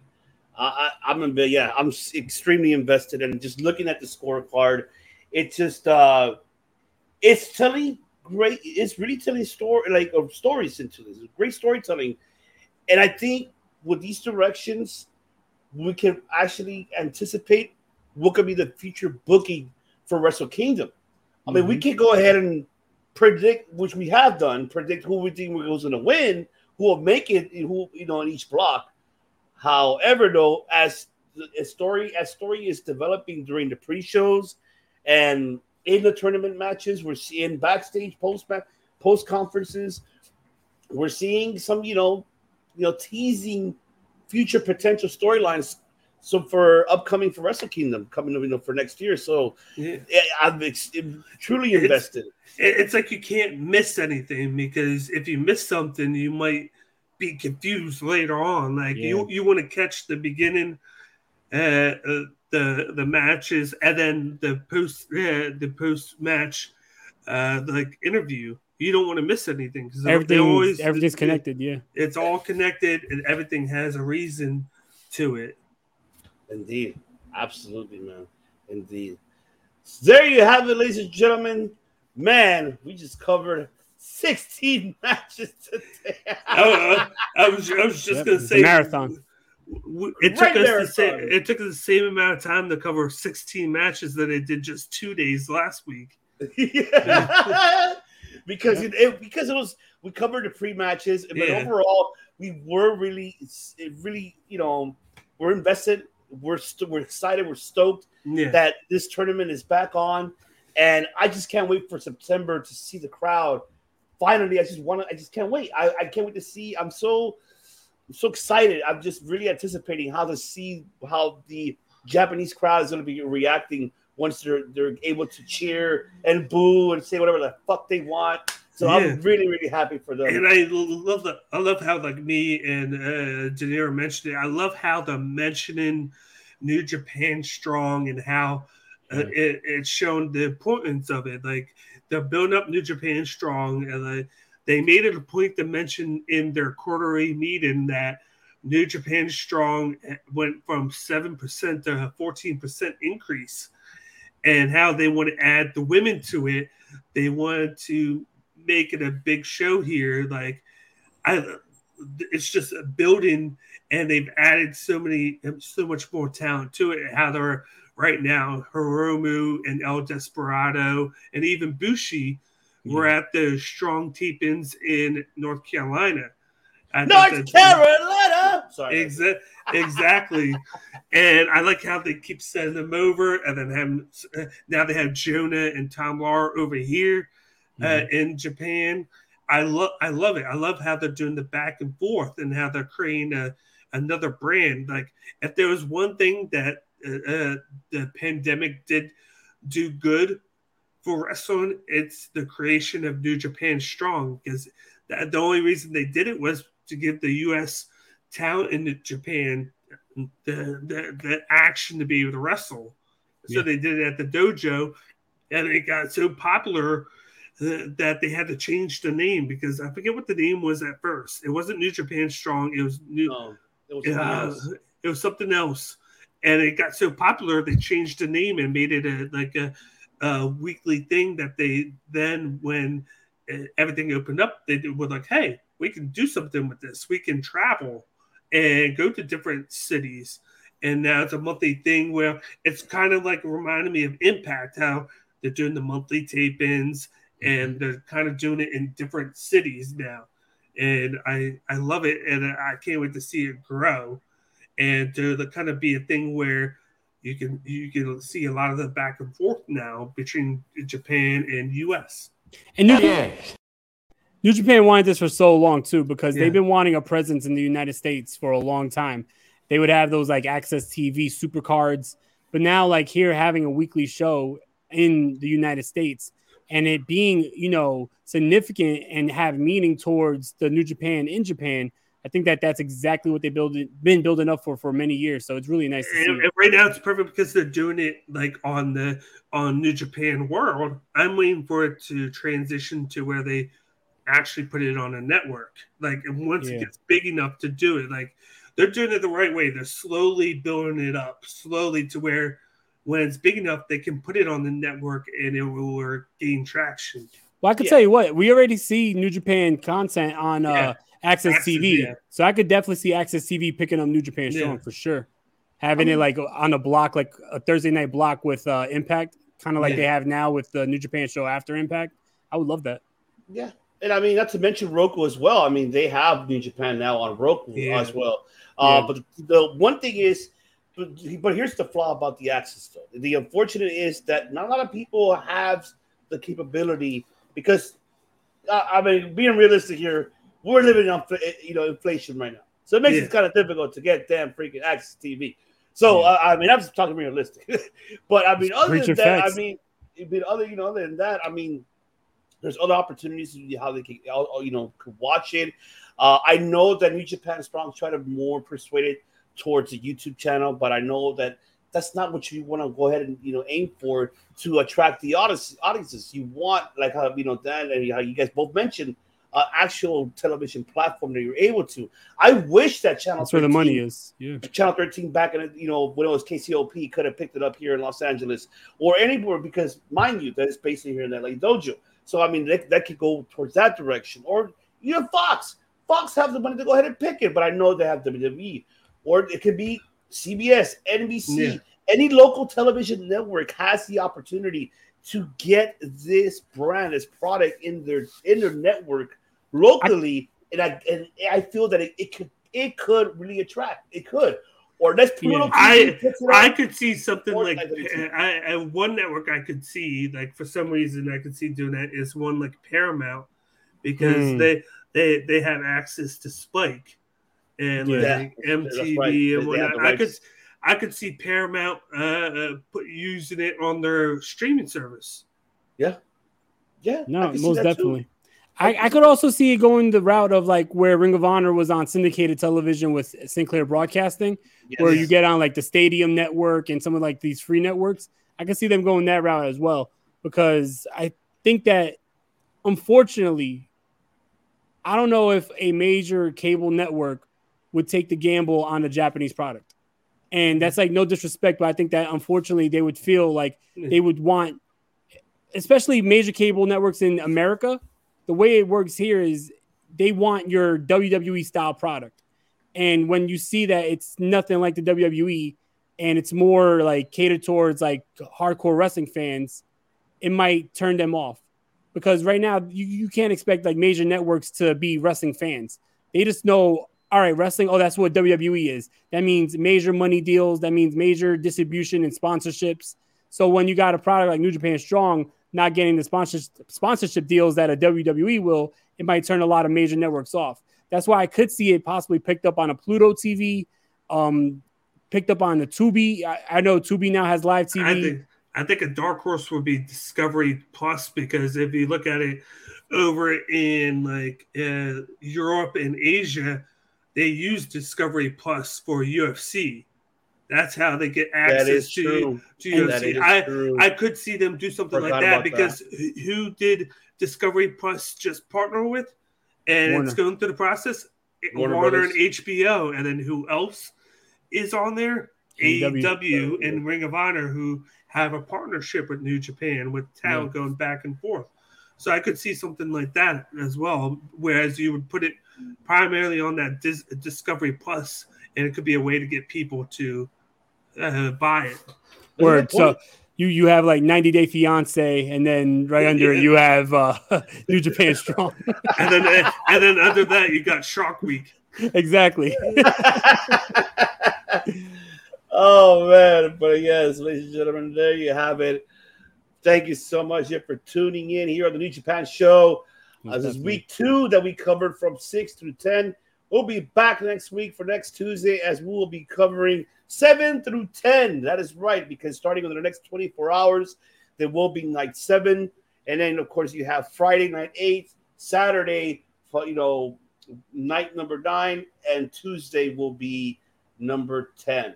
And night 7's tonight, right? Yes. That's on in a couple hours, yeah. It will be on in a couple hours for you guys, because it won't be on until 5:30 in the morning.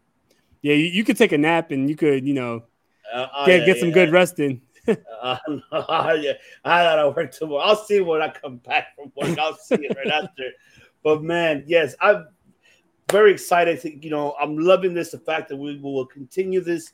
And of course, the people demand it, and we're giving it to you, ladies and gentlemen, because this is staying here at every Tuesday here on the COD channel. We'll be covering New Japan. Any updates or any New Japan Strong, we'll be here covering right here with my 2 other hosts here. Of course, mi familia, of course, Mike De Niro and Big Dan, because that's what we love. We need New Japan, and we're giving everybody the callus, of course, the knowledge of you guys to know more about New Japan, to get more intrigued, to get more invested, because that's what we love, professional wrestling.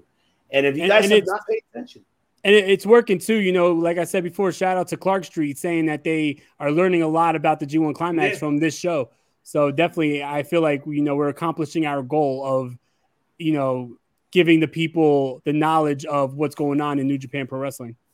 Absolutely. Absolutely. We are. So that's right, ladies and gentlemen. Don't forget, of course, to subscribe to all of our channels and descriptions right below. Ladies and gentlemen, of course, coming to you next month as well, coming soon, which we'll announce the date on Circle Debate. The Wrestling DeLorean podcast is coming to the COD channel. So you'll be seeing De Niro Monday nights or Wednesdays afternoons or Friday afternoons. You'll be seeing him, of course. Or Sunday morning. No, or Sunday morning if he wants to. Sunday morning. Back in time now. Yeah, right. Oh, Heel Liz was good. Hey, Heel Liz. Liz. I'll play your intro. Let me see if I can find your intro. Let's see, where is your intro? I just had it here. Where the hell? Here you go. There. I am La Mera. That's right, La Mera Podcasting. Follow Liz all over on her social media platforms, on her YouTube channel. Of course, she does incredible vlogs. And, of course, she is the co-host for ATW Podcast and also for Lucha Libre Online, which you follow Liz. Big matchup tonight against Miyu. Oh, that's good. Okay, I gotta see that. And I just want to, say something real quick to like the fans. I mentioned on the Wrestling DeLorean podcast, we will be going live very soon here on the Circle Debate. And I mentioned to the fans that it's not going to be any different. The way I run the Wrestling DeLorean podcast, that's exactly what you're going to see, but you won't see my face right there on it too. So for everyone saying, oh, are you going to change up the whole? No, we ain't changing shit. We're going to do it exactly the same way that I do the audio podcast. We're going to have it here on the Circle Debate YouTube. So definitely excited for that. I'm excited for that, just to see you on video and to be able to watch it, because I'm more of a person where I like to watch it rather than listen to it. Yeah. And it'll be cool to see like a new way of, instead of recording it in audio, you're going to be doing it video this time. And you can actually, I appreciate that. Yeah. You can actually add a little bit more to it that way. Yeah, I know people have been asking for a long time. They're like, you got to go live so we can interact with the show while you're doing it. And I'm excited to finally do it. So, yeah, definitely. I appreciate that. Let's fucking go. You son of a bitch. That's right. That is right, because obviously the Wrestling DeLorean is going to be... The following program is rated TV MAL. That's what it's going to be. If you don't know the Wrestling DeLorean, you're going to learn. I don't give a fuck. My goal is to talk shit. That's it. My goal is to get on there and talk as much shit as possible. So they're going to learn. Hell yeah. That's right. They're going to learn. They're going to learn, Craig, because right here on the COD, on the Rest of the DeLorean, and Cage My Q, as we all give you guys, even us, ladies and gentlemen, right here, we're on top of the world because we provide you the greatest shit here of all time of New Japan Show, and because we are the world, Craig. Shit, not just the city, the world. Right. That is right. We are. So there you have it, ladies and gentlemen. We'll be back again next week. Like I said, next Tuesday we'll be back to show you. We'll be back for night 8, night 9, and night 10. So make sure to tune in and watch this incredible over the next 24 hours, as Dan and De Niro will be watching that at 2:30. Jesus, I'm not going to be up. I'm going to be asleep. And, of course, you're going to have on that Friday, you will have Saturday, you're going to have night number 8, And then, of course, on Sunday, you're going to have night number 9. So this is going to be a stacked up card. Make sure you watch it because you want to keep up with the score points. The scoreboard is up right now. So I'm ready. I'm ready. But yes, ladies and gentlemen, it's the host of DB's One Ivan C. And, of course, as Dinero of all Dineros, Mike De Niro. And, of course, the Mr. IQ of professional wrestling and MMA, especially Mr. IQ of podcasting, Dan Bakley. Saying to you guys, we don't just make your podcast. And even Heel Liz, you're watching, you don't make podcasts either. Nope. The rest, the League of Extraordinary Podcasts doesn't just make just podcasting. We make history. Over and over. Make Over and over. history. Over and over and over and over.